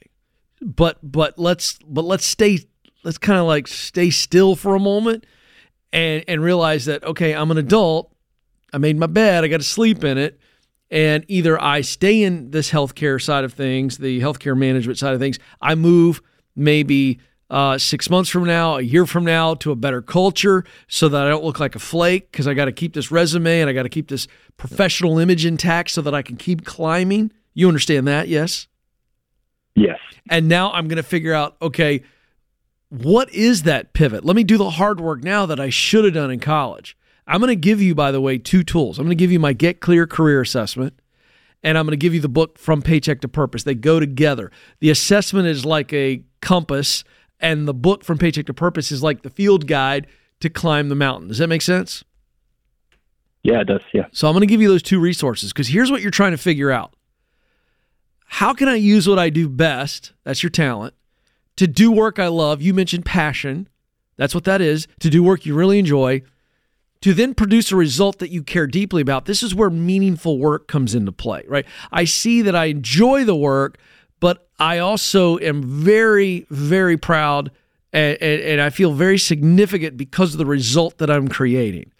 That's the answer, to use what you do best, to do what you love, to produce results that matter. Do you get that? Yeah, it sounds great. That, my man, is what I'm all about helping people figure out. I'm going to give you those 2 tools. Hang on the line. Austin will get them to you. Now, listen, here's the key. Stay where you are now, okay, until we can figure out where we want to go next. Right now, you're just dealing with a bad culture, and you're just going to be a big boy, put your big boy pants on, and learn how to deal with it. And if we make a temporary move that leads us to a long-term play, that's the goal. George Kamel, good hour. Hunter, thank you for the call. James Childs and the crew, thank you guys. This is The Ramsey Show. Live from the headquarters of Ramsey Solutions, this is The Ramsey Show, where we help you win in your life, specifically with your money, in your work, and in your relationships. The phone number is 888-825-5225. He's George Kamel. I'm Ken Coleman. Thrilled that you guys are hanging out with us today. George is our money expert and the author of a brand new and soon-to-be best-selling author status. Like, this book, it's called Breaking Free from Broke. And, look, I like to make predictions because, honestly, George, it's because I don't mind being wrong. You know That's what I mean? fair. I hope you're not wrong. I don't think I'm going to be. I think it's going to be a bestseller. I think it's going to be a number 1. I'm going to project that. Wow. We got another week. We're wrapping up the first week of pre-sale. So here's the deal. If you're new to the program and you love George, and let's be honest, there's no way that you're not new to the program and you don't love George. He's just that lovable. This is the new book, Breaking Free from Broke, the ultimate guide to more money, less stress. By the way, you can get it at RamseySolutions.com or anywhere books are sold. And George, give me 10 seconds on the book. Can you give me 10 seconds? I believe the system is designed to keep you broke. And it's not all of your fault, but it's your responsibility to rise above the system and live with more margin, more freedom, more options, and totally unplug from this toxic money culture of debt. Yeah, it's going to help a lot of people. So get it now. Breaking Free from Broke, RamseySolutions.com, wherever books are sold. All right, let's go to Cincinnati, Ohio. Jack is there. Jack, how can we help? Hi, how are you guys? Good. How are you, sir? I'm good. I wanted to get your input on a impending house purchase for my family and I. We have been renting for right now, and we are going to be moving for a new job in a few months. And we've been looking at houses in the $600,000 to $900,000 range. But I feel like our financial situation is a little bit unique, and so I wanted to make sure that my calculations for that being a reasonable budget are correct. Okay. Lay it out for us. So the bad news is I have $250,000 in student loans. Oof. The good news is I've got zero credit card debt, zero car debt, and I used that student loan to become a doctor. Oh, what kind of a doctor? So let's just keep it to I'm in one of the higher paying specialties. So okay. Very nice. Landed my, I'll call it dream job. And so in a few months, we'll be moving for that. And my new salary is going to be $600,000 a year. Congratulations. All right. That's Fantastic. Good. That's the good news on top of the $250,000. Yeah. But we still get the $250,000. Yeah. So obviously we're planning on trying to pay that off in a year or less. Good. Wow. Good for you. And so I wanted to make sure that, we buy a house that will not inhibit our ability to pay that off as fast as possible. So why not? I'm going to lay out a different option, just option B right now, or C, where you rent for a year where you're going to move to, and you use that year to pay off the debt, to get an emergency fund, to build up a down payment. It might even be 2 years of renting. What would be wrong with that move? Yeah. We have considered that. The main reason why we don't want to do that is because we have been moving quite frequently for the last decade. It's kind of how things go with the medical training process. And so we are sick of moving, and we're longing to be able to settle down somewhere and get a community and not have to uproot our lives every 2 years. Can I push back on that? That's the main thing. Let me push back on that. And first of all, I understand it. Totally get it. Ken has done some moves in his day. I have. Jack, I totally understand. But you've done it this much over the last decade. You can do it one more time. And I think that's what George is proposing. You can even hire some of those high-end movers that move all of, they'll unpack the junk drawer and put it back in your new junk drawer. Yeah, I love that. But just even higher up the ladder on the priority list than that. I love that. George is right. You can get great movers, and it's not that big of a deal. However, you're moving to a new area, starting a new job. I would not put the added pressure. Do you have kids? Yes. Yeah, see, Stacy and I, when we moved, now, so let me tell you so you know that I'm saying this from experience. This is what I would do. When Stacy and I moved back here 9 years ago, we had lived here for 3 years, no kids. We move away to Atlanta. Dave brings me back to join the team here 9 years ago. It's going to be 10 years in June. And we rented for 2 years because this time around, even though we had lived here 3 years before, it had been 11 years in that gap, George. And we got 3 kids now. 2 of which were school age. 1 was going to be starting kindergarten. And we just said, we're going to rent and resettle and get a lay of the land. And I think even more so because of all the moves you guys have made in the last 10 years, I would rent. I like George's suggestion for 2 reasons. 1, financial. He's right absolutely about that. 2, gives you guys some time so that when you settle, you're settled. We are familiar with the area we're going to be moving to, so it's not like it's a totally blind move. But all right, you know what? I still go with George. We are considering doing that path. I was just curious if that number. But you're considering taking on potentially a $700,000 mortgage or more. Yeah, it's going to put you $1 million or more in debt. So it's going to be harder to pay off the student loans. Rent is going to be cheaper no matter where you're going when you're carrying that kind of debt. And I recommend you do this with a 15-year fixed-rate mortgage where the payment is no more than a quarter of your take-home pay. Now, that parameter you won't struggle with because of your amazing income, but I also recommend you guys save up 20% down. So think about your next goals. We got to clean up the debt. We need a fully funded emergency fund of 6 months. We need a down payment of 20%. We just have some priorities here, and so that's why I don't recommend jumping into the house. You'll be there in no time, and I understand moving one more time is going to be a pain, but when you do it our way, it's going to give you so much more peace and margin, a smaller mortgage that you're going to knock out more quickly, and then you can afford all the home renovations and emergencies and the HVAC, and all that stuff will just be a slight inconvenience. Mm-hmm. That's our take, Jack. That's what I would probably do not if what I you was in wanted your to hear. shoes. What are you thinking? Before you called us, what number were you thinking about spending on a house, which means lending? I'm sorry? What were you thinking price-wise when you called us that you thought, well, I think I can do this. Let me call George and Ken and see what they think. What number were you putting on the house? The average of houses we've been looking at online has been around 700. Yeah. Well, what would that put you? How would that strain you? Would that strain you at all? Or do you feel about that $700,000? How much could you put down? I think that we would be able to. We would not be able to put much down at all.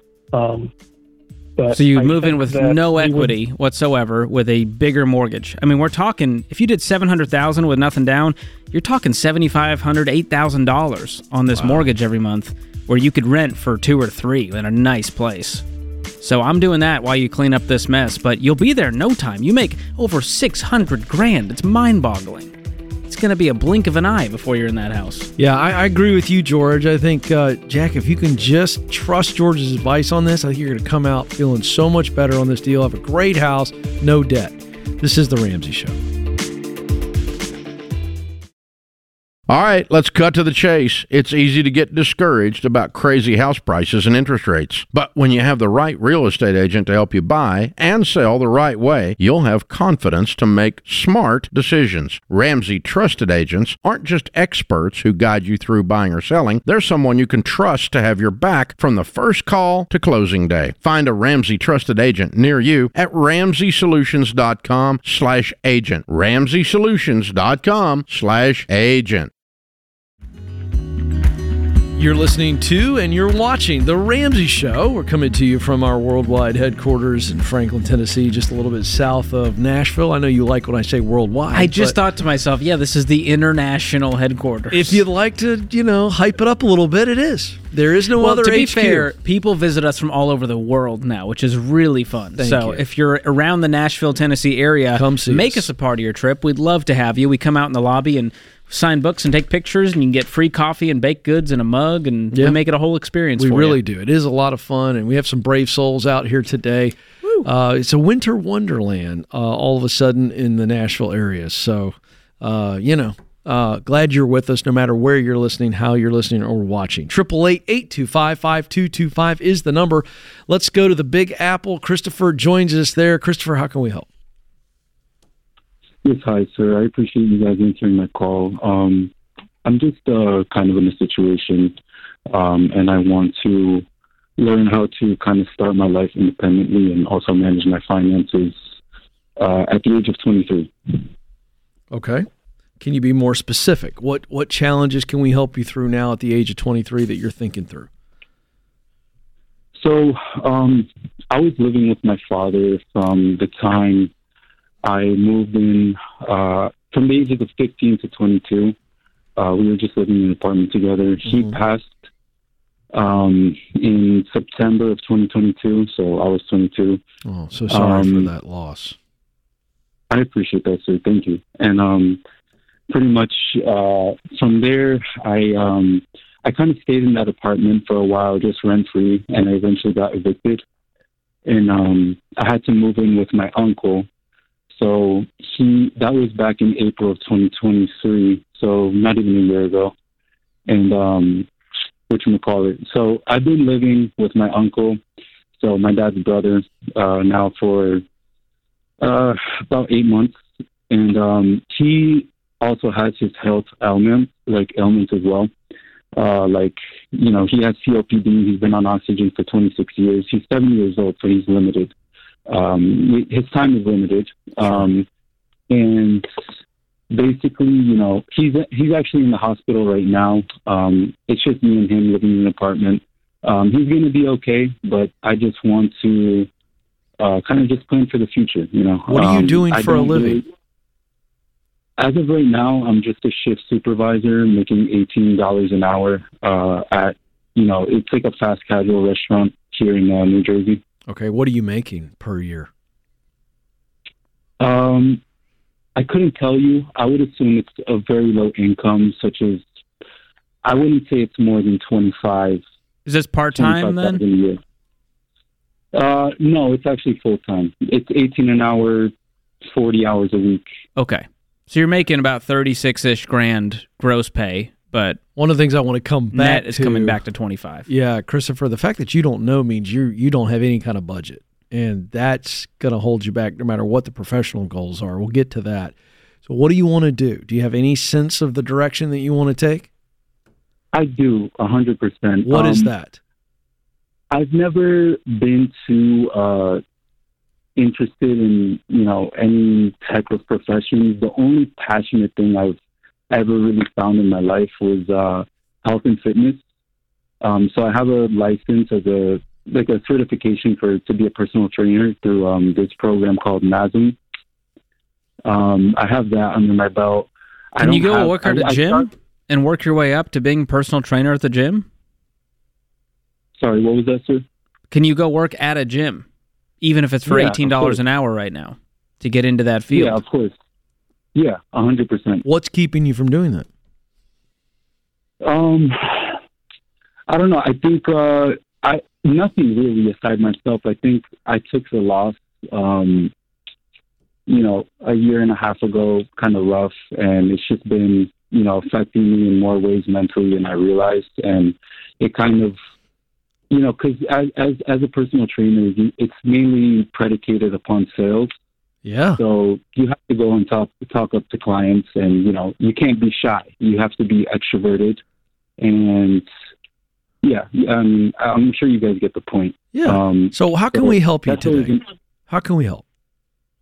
So basically, sir, I have 45 grand ish in an estate account left behind by my father. I'm very thankful for that. And that's essentially it. I have the ability to work. I'm willing to do whatever kind of jobs I need to earn money. Do you have any debt?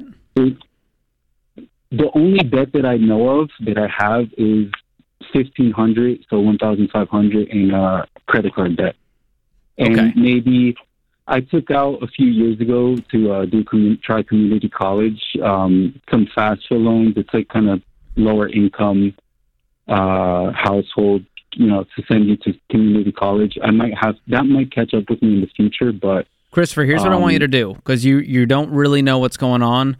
Go to annualcreditreport.com, and you can pull your credit report for free from all three bureaus, and that's going to tell you exactly what you owe. You need a very clear picture right now instead of just thinking and feeling what's going on, and then use that money that your father left you to clean up the debt and get an emergency fund in place. Yeah. I think long-term you need to get out of this situation and rent on your own with some roommates, because I know it's New Jersey, it's expensive, but I would rather you rent with a guy your age who's on a similar path versus this situation. Man, you got to grieve. You've had a lot of hard stuff happen, and I think it's sort of just held you back, which is fine, but we need to form a path to move forward, and that means cleaning up the debt, get the emergency fund, switching our career. We got to get some mojo back, man. Yeah, Christopher. Yeah, no, 100%. You said something a minute ago that I want to challenge you on, because you called today, and so I want to honor your time and the fact that you've put yourself out there.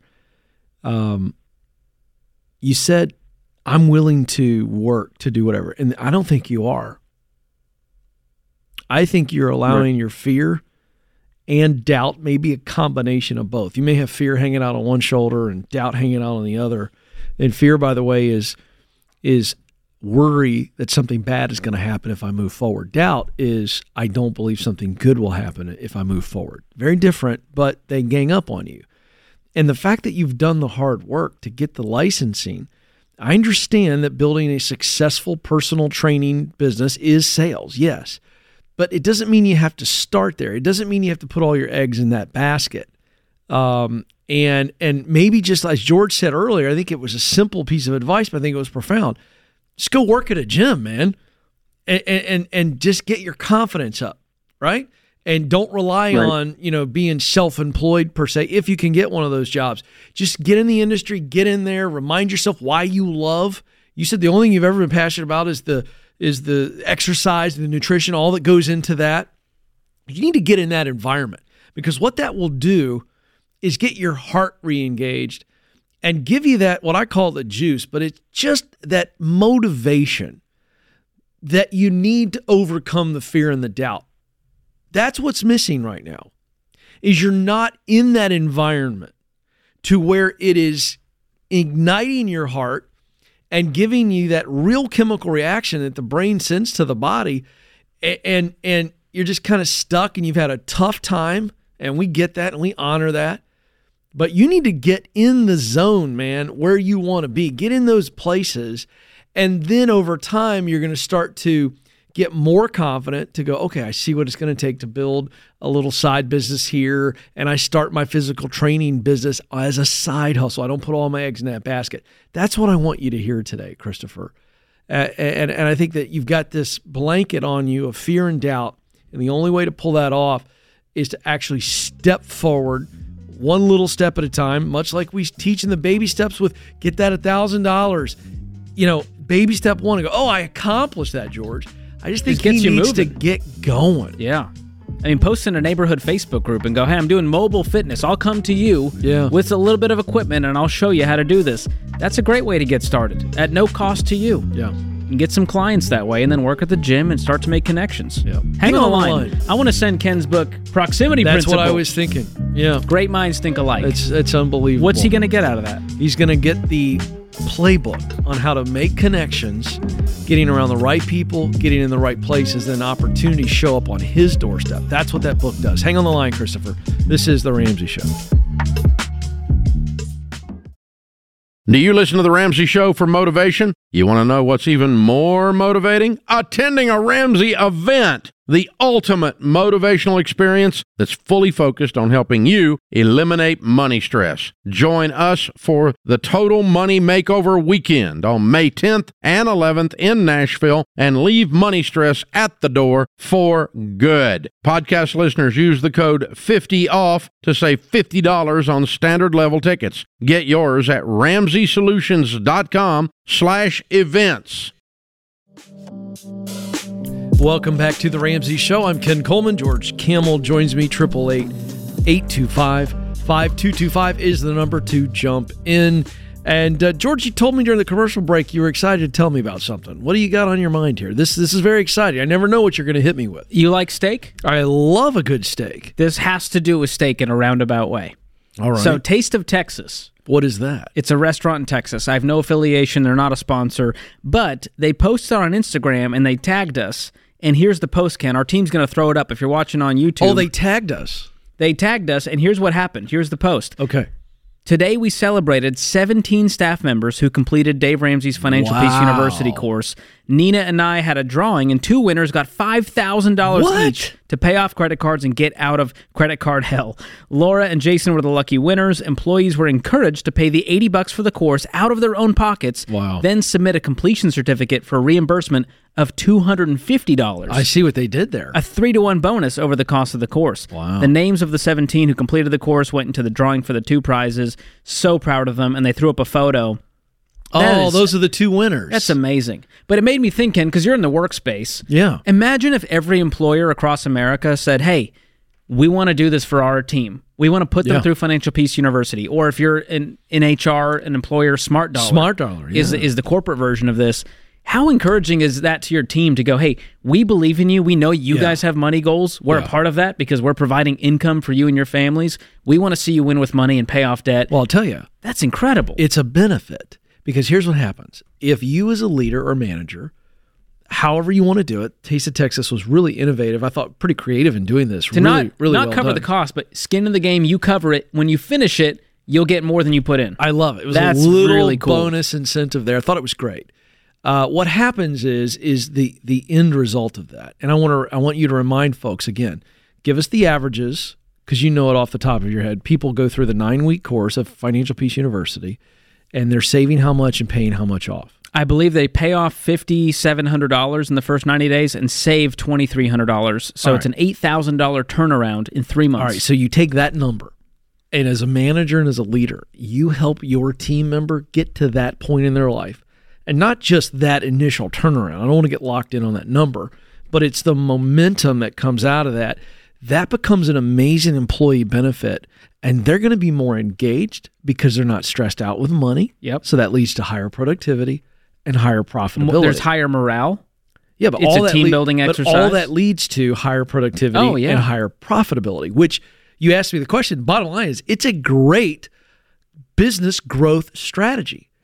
And in a day and age where people are moving on quicker, they're not as loyal because they don't get treated well, candidly. Sure. It's a great leadership play. Well, and it says, I believe in you. And It when really when does. a leader, a company says, I believe in you, I'm going to be more loyal to that company and more, I'm going to feel like I'm going to stay longer. So where is this Taste of Texas It's at? in Houston. Oh, I was just in Houston for the national championship. So I don't know if they'll, I hope they end up hearing about this because I started looking at their menu, Ken, and I'm now craving a tomahawk ribeye.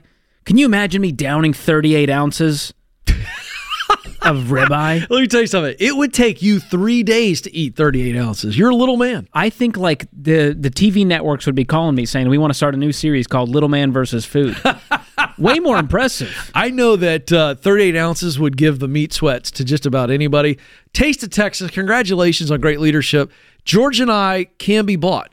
So this is not an endorsement in any way, but if you'd like to send a gift card the next time George and I are in Houston, we would love to come and show up and sample the food and put it on Instagram. And if you want to check out Smart Dollar, you can do that at smartdollar.com. It's our financial wellness benefit that you can offer to your team. We have huge companies that do this, Ken. That's exactly right. U-Haul and Costco. It's one of the greatest personal benefits that a leader can give to their team member is to give them financial peace. It's a huge, huge payoff.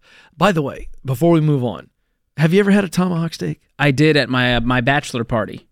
Oh, that was the one time. How much did you eat? Did you pull it up did you handle it like a man? Well, they brought it grab out, it? and then they took it back and cut it for me to make it more palatable. No, see, if you're going to eat a tomahawk steak, you got to grab it and just chew on it like Fred Flintstone. That's what you got to do with that. I don't care where you're at. That's what you got to do. At least one bite.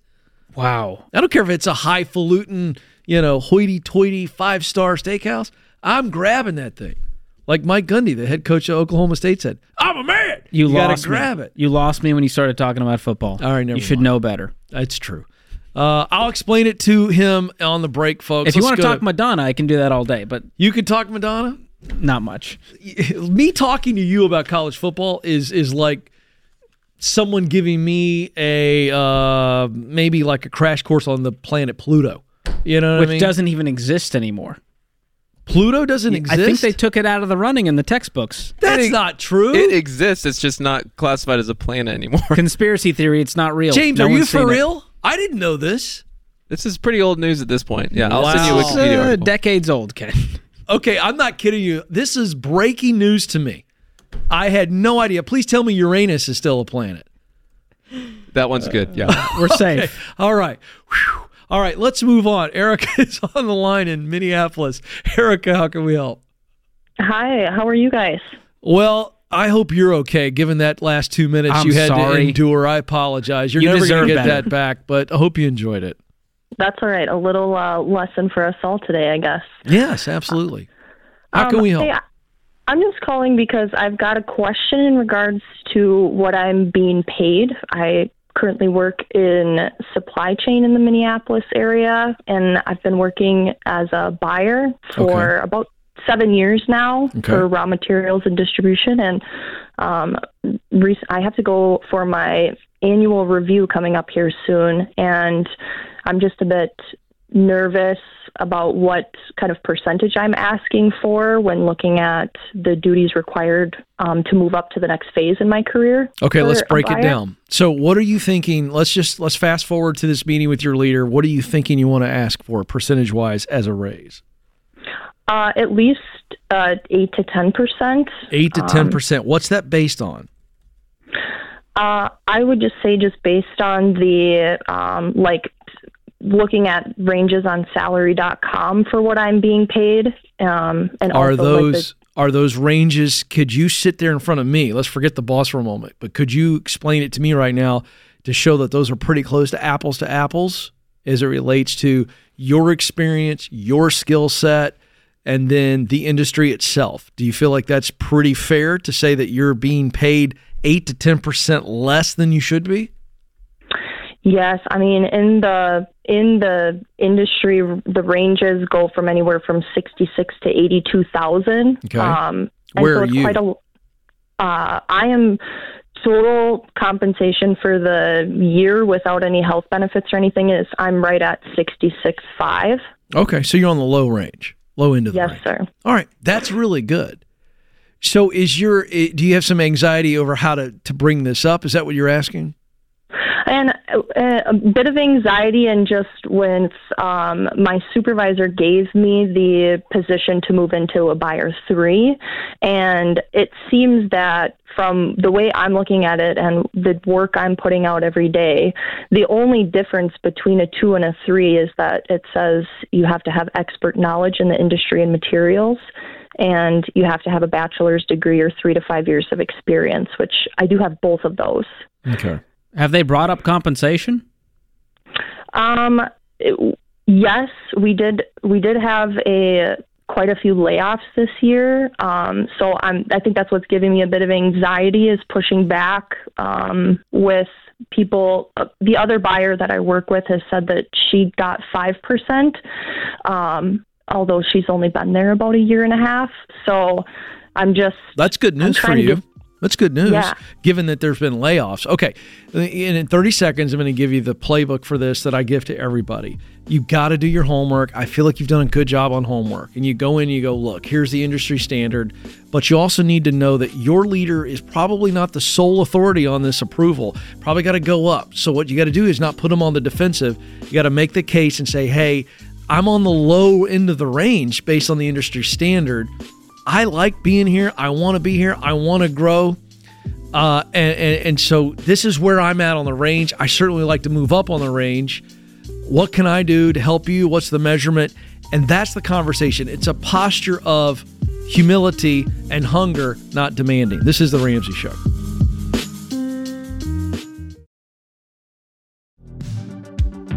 Welcome back to The Ramsey Show. I'm Ken Coleman. George Campbell joins me. 888-825-5225 is the number to jump in. That's 888-825-5225. Let's go to our scripture of the day. It comes from Isaiah 54:17. When God is for you, no weapon formed against you will prosper.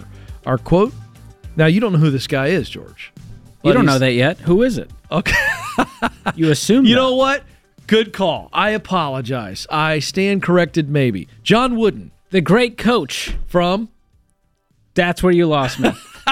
I just know he's got a lot of great quotes. I'm impressed. UCLA, I'm going to give you partial credit. UCLA, University of California, Los Angeles, for those that are keeping score at home. Was not on my bingo card. He was called the Wizard of Westwood. 11 national championships. This is what he said. Failure is not fatal, but failure to change might be. And I think that has a tie into financial failure. Oh, 100%. You know? I mean, Dave Ramsey's story. Yeah. Going through bankruptcy in the 80s to building an empire and helping millions. No with their shame in your game is what we like to say around here. So good stuff there from Coach John Wooden. Let's go to Aubrey now, who joins us in Houston, Texas. Aubrey, how can we help? Hello, how are you? We are having a blast today. How are you? Great, I'm good. Good. So I was wondering whether or not I should sell 34 acres that I own or financed, or just continue to pay it. Wow. Tell us the details on the land itself. So the land is strictly raw. There's nothing on it. There were cows at one point. It's fenced off for cattle. Mm-hmm. But right now I don't have anything actual like cattle based on it. It's just completely empty and it's raw land. What would you say it's worth? It's worth about $200,000. I got a quote from somebody that if I were to sell it, it'd be about $6,000 an acre. But that doesn't include like their commission of 6% from the sale. What do you owe on it? And I currently owe, as of today, $182,000 at a 1% interest rate. Okay. What do you think, George?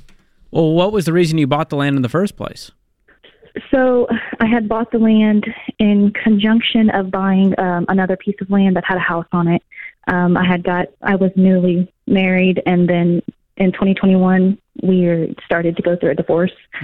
So I got the 34 acres, and then he kept the other mortgaged property. However, my name was on it, so it's going into foreclosure here soon.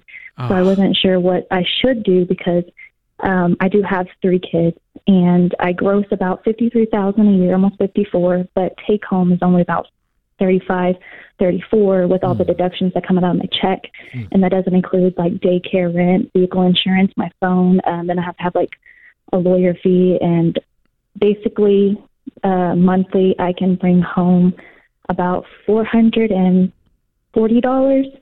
and then split that in half. So it's about $219 to spend on living. And so I don't even have Oh my goodness. Aubrey, I feel your stress right now and anxiety. Yeah. And for that reason alone, even if this was your dream to have this land and do all this magical stuff on it, I'm getting rid of this land and getting rid of the payment and starting fresh. I agree. You got 3 wonderful kiddos. You got a lot of life ahead of you, and you're restarting. And part of the restart is we had this dream, we bought this land, the dream crumbled, and now I got to find a new dream. And that's okay. But hey, Aubrey, you get out of this thing unscathed, essentially, this land, if you sell it now. You owe 182 and you'll walk away with at least 182 after all the fees? Well, no, not necessarily. So I owe 182, and if I were to sell it at about 204, and then with the commission, I would probably walk away between $10,000 and $12,000 after sale. So yeah, you would net 10 grand. Yes, sir. Okay, that's around great. there, That's depending if I huge. end up having to pay for closing costs or anything. Sure. Do you have any debt outside of that? I have like $1,000 on a credit card, but my tax return's going to come in. I'm going to pay that off. So Great. besides that, no, And do you have anything in savings? nothing. Okay. And where are you living Not right even now? a rainy day fund. Right now, I'm cohabitating, so I pay half rent. But I assume you want to get out of there. Yeah, I do. Okay. So that is part of the reason I would put a fire under your belly to get rid of this property. Get out. What's the situation with the kiddos? They live with me full time. I pay for everything. I haven't even got my final decree yet. Okay, so nothing's I don't even finalized. receive. Yeah, I don't receive any type of. I guess you could say like child support or anything. It's just strictly me doing it. Do all you by think that you will get any?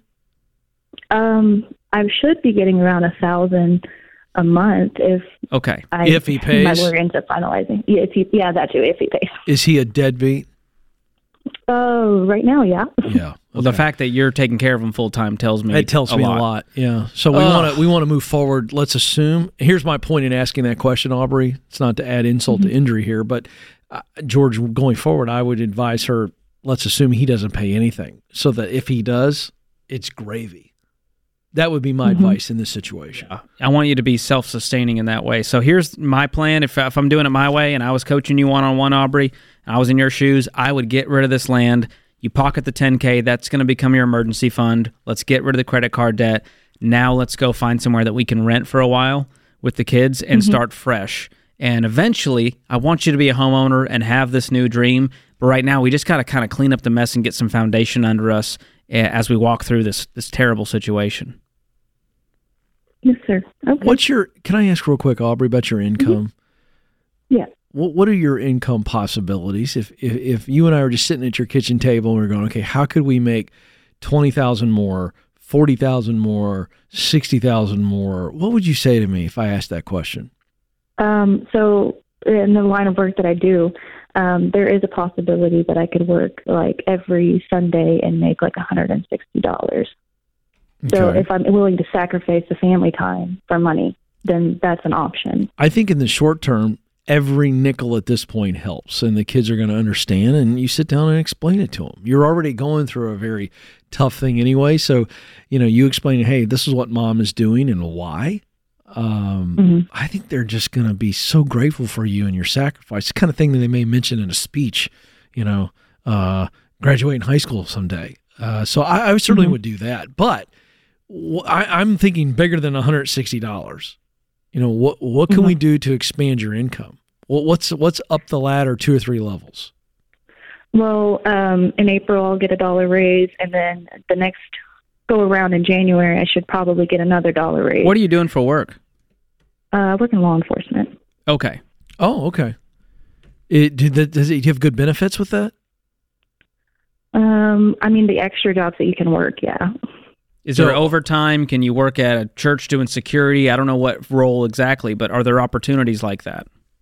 So yeah, like working like an extra job at like church for like security. That's what I usually do on a Sunday. Is I'll go out and I'll work. Okay, and that's the almost 160 every Sunday. Okay. Mm-hmm. Oh, I try not to count it. I try not to count it just in case there's a time where somebody else takes the job. So I try not to live off that. So are you a deputy or a police officer? Is that what I'm understanding?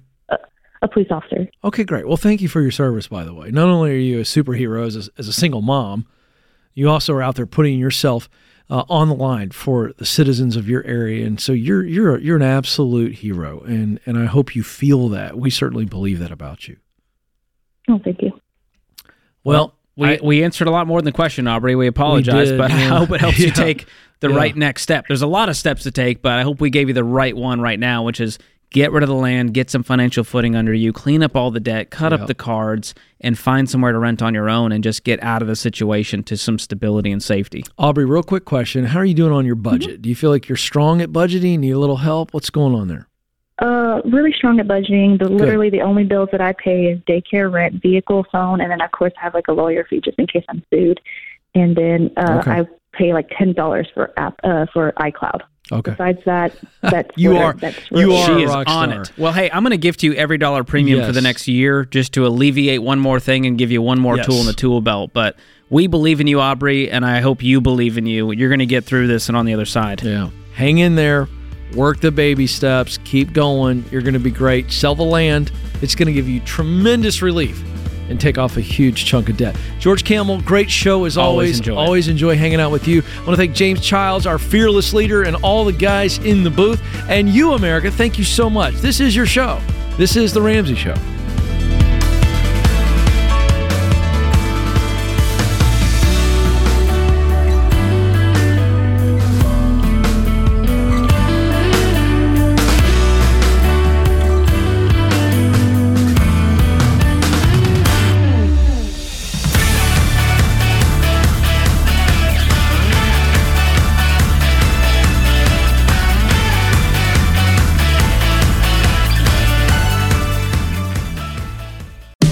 Hey folks, Dave here. You want to hear even more life-changing content from Ramsey? Download the Ramsey Network app so you can catch all your favorite shows all in one place, like The Ramsey Show, Smart Money Happy Hour, and The Dr. John Deloney Show. You'll get real talk about life, relationships, money, and your career. Plus, the app lets you browse by topic like debt, business, or selling your home. Get the content you want whenever and wherever you want to listen. Download the Ramsey Network app today.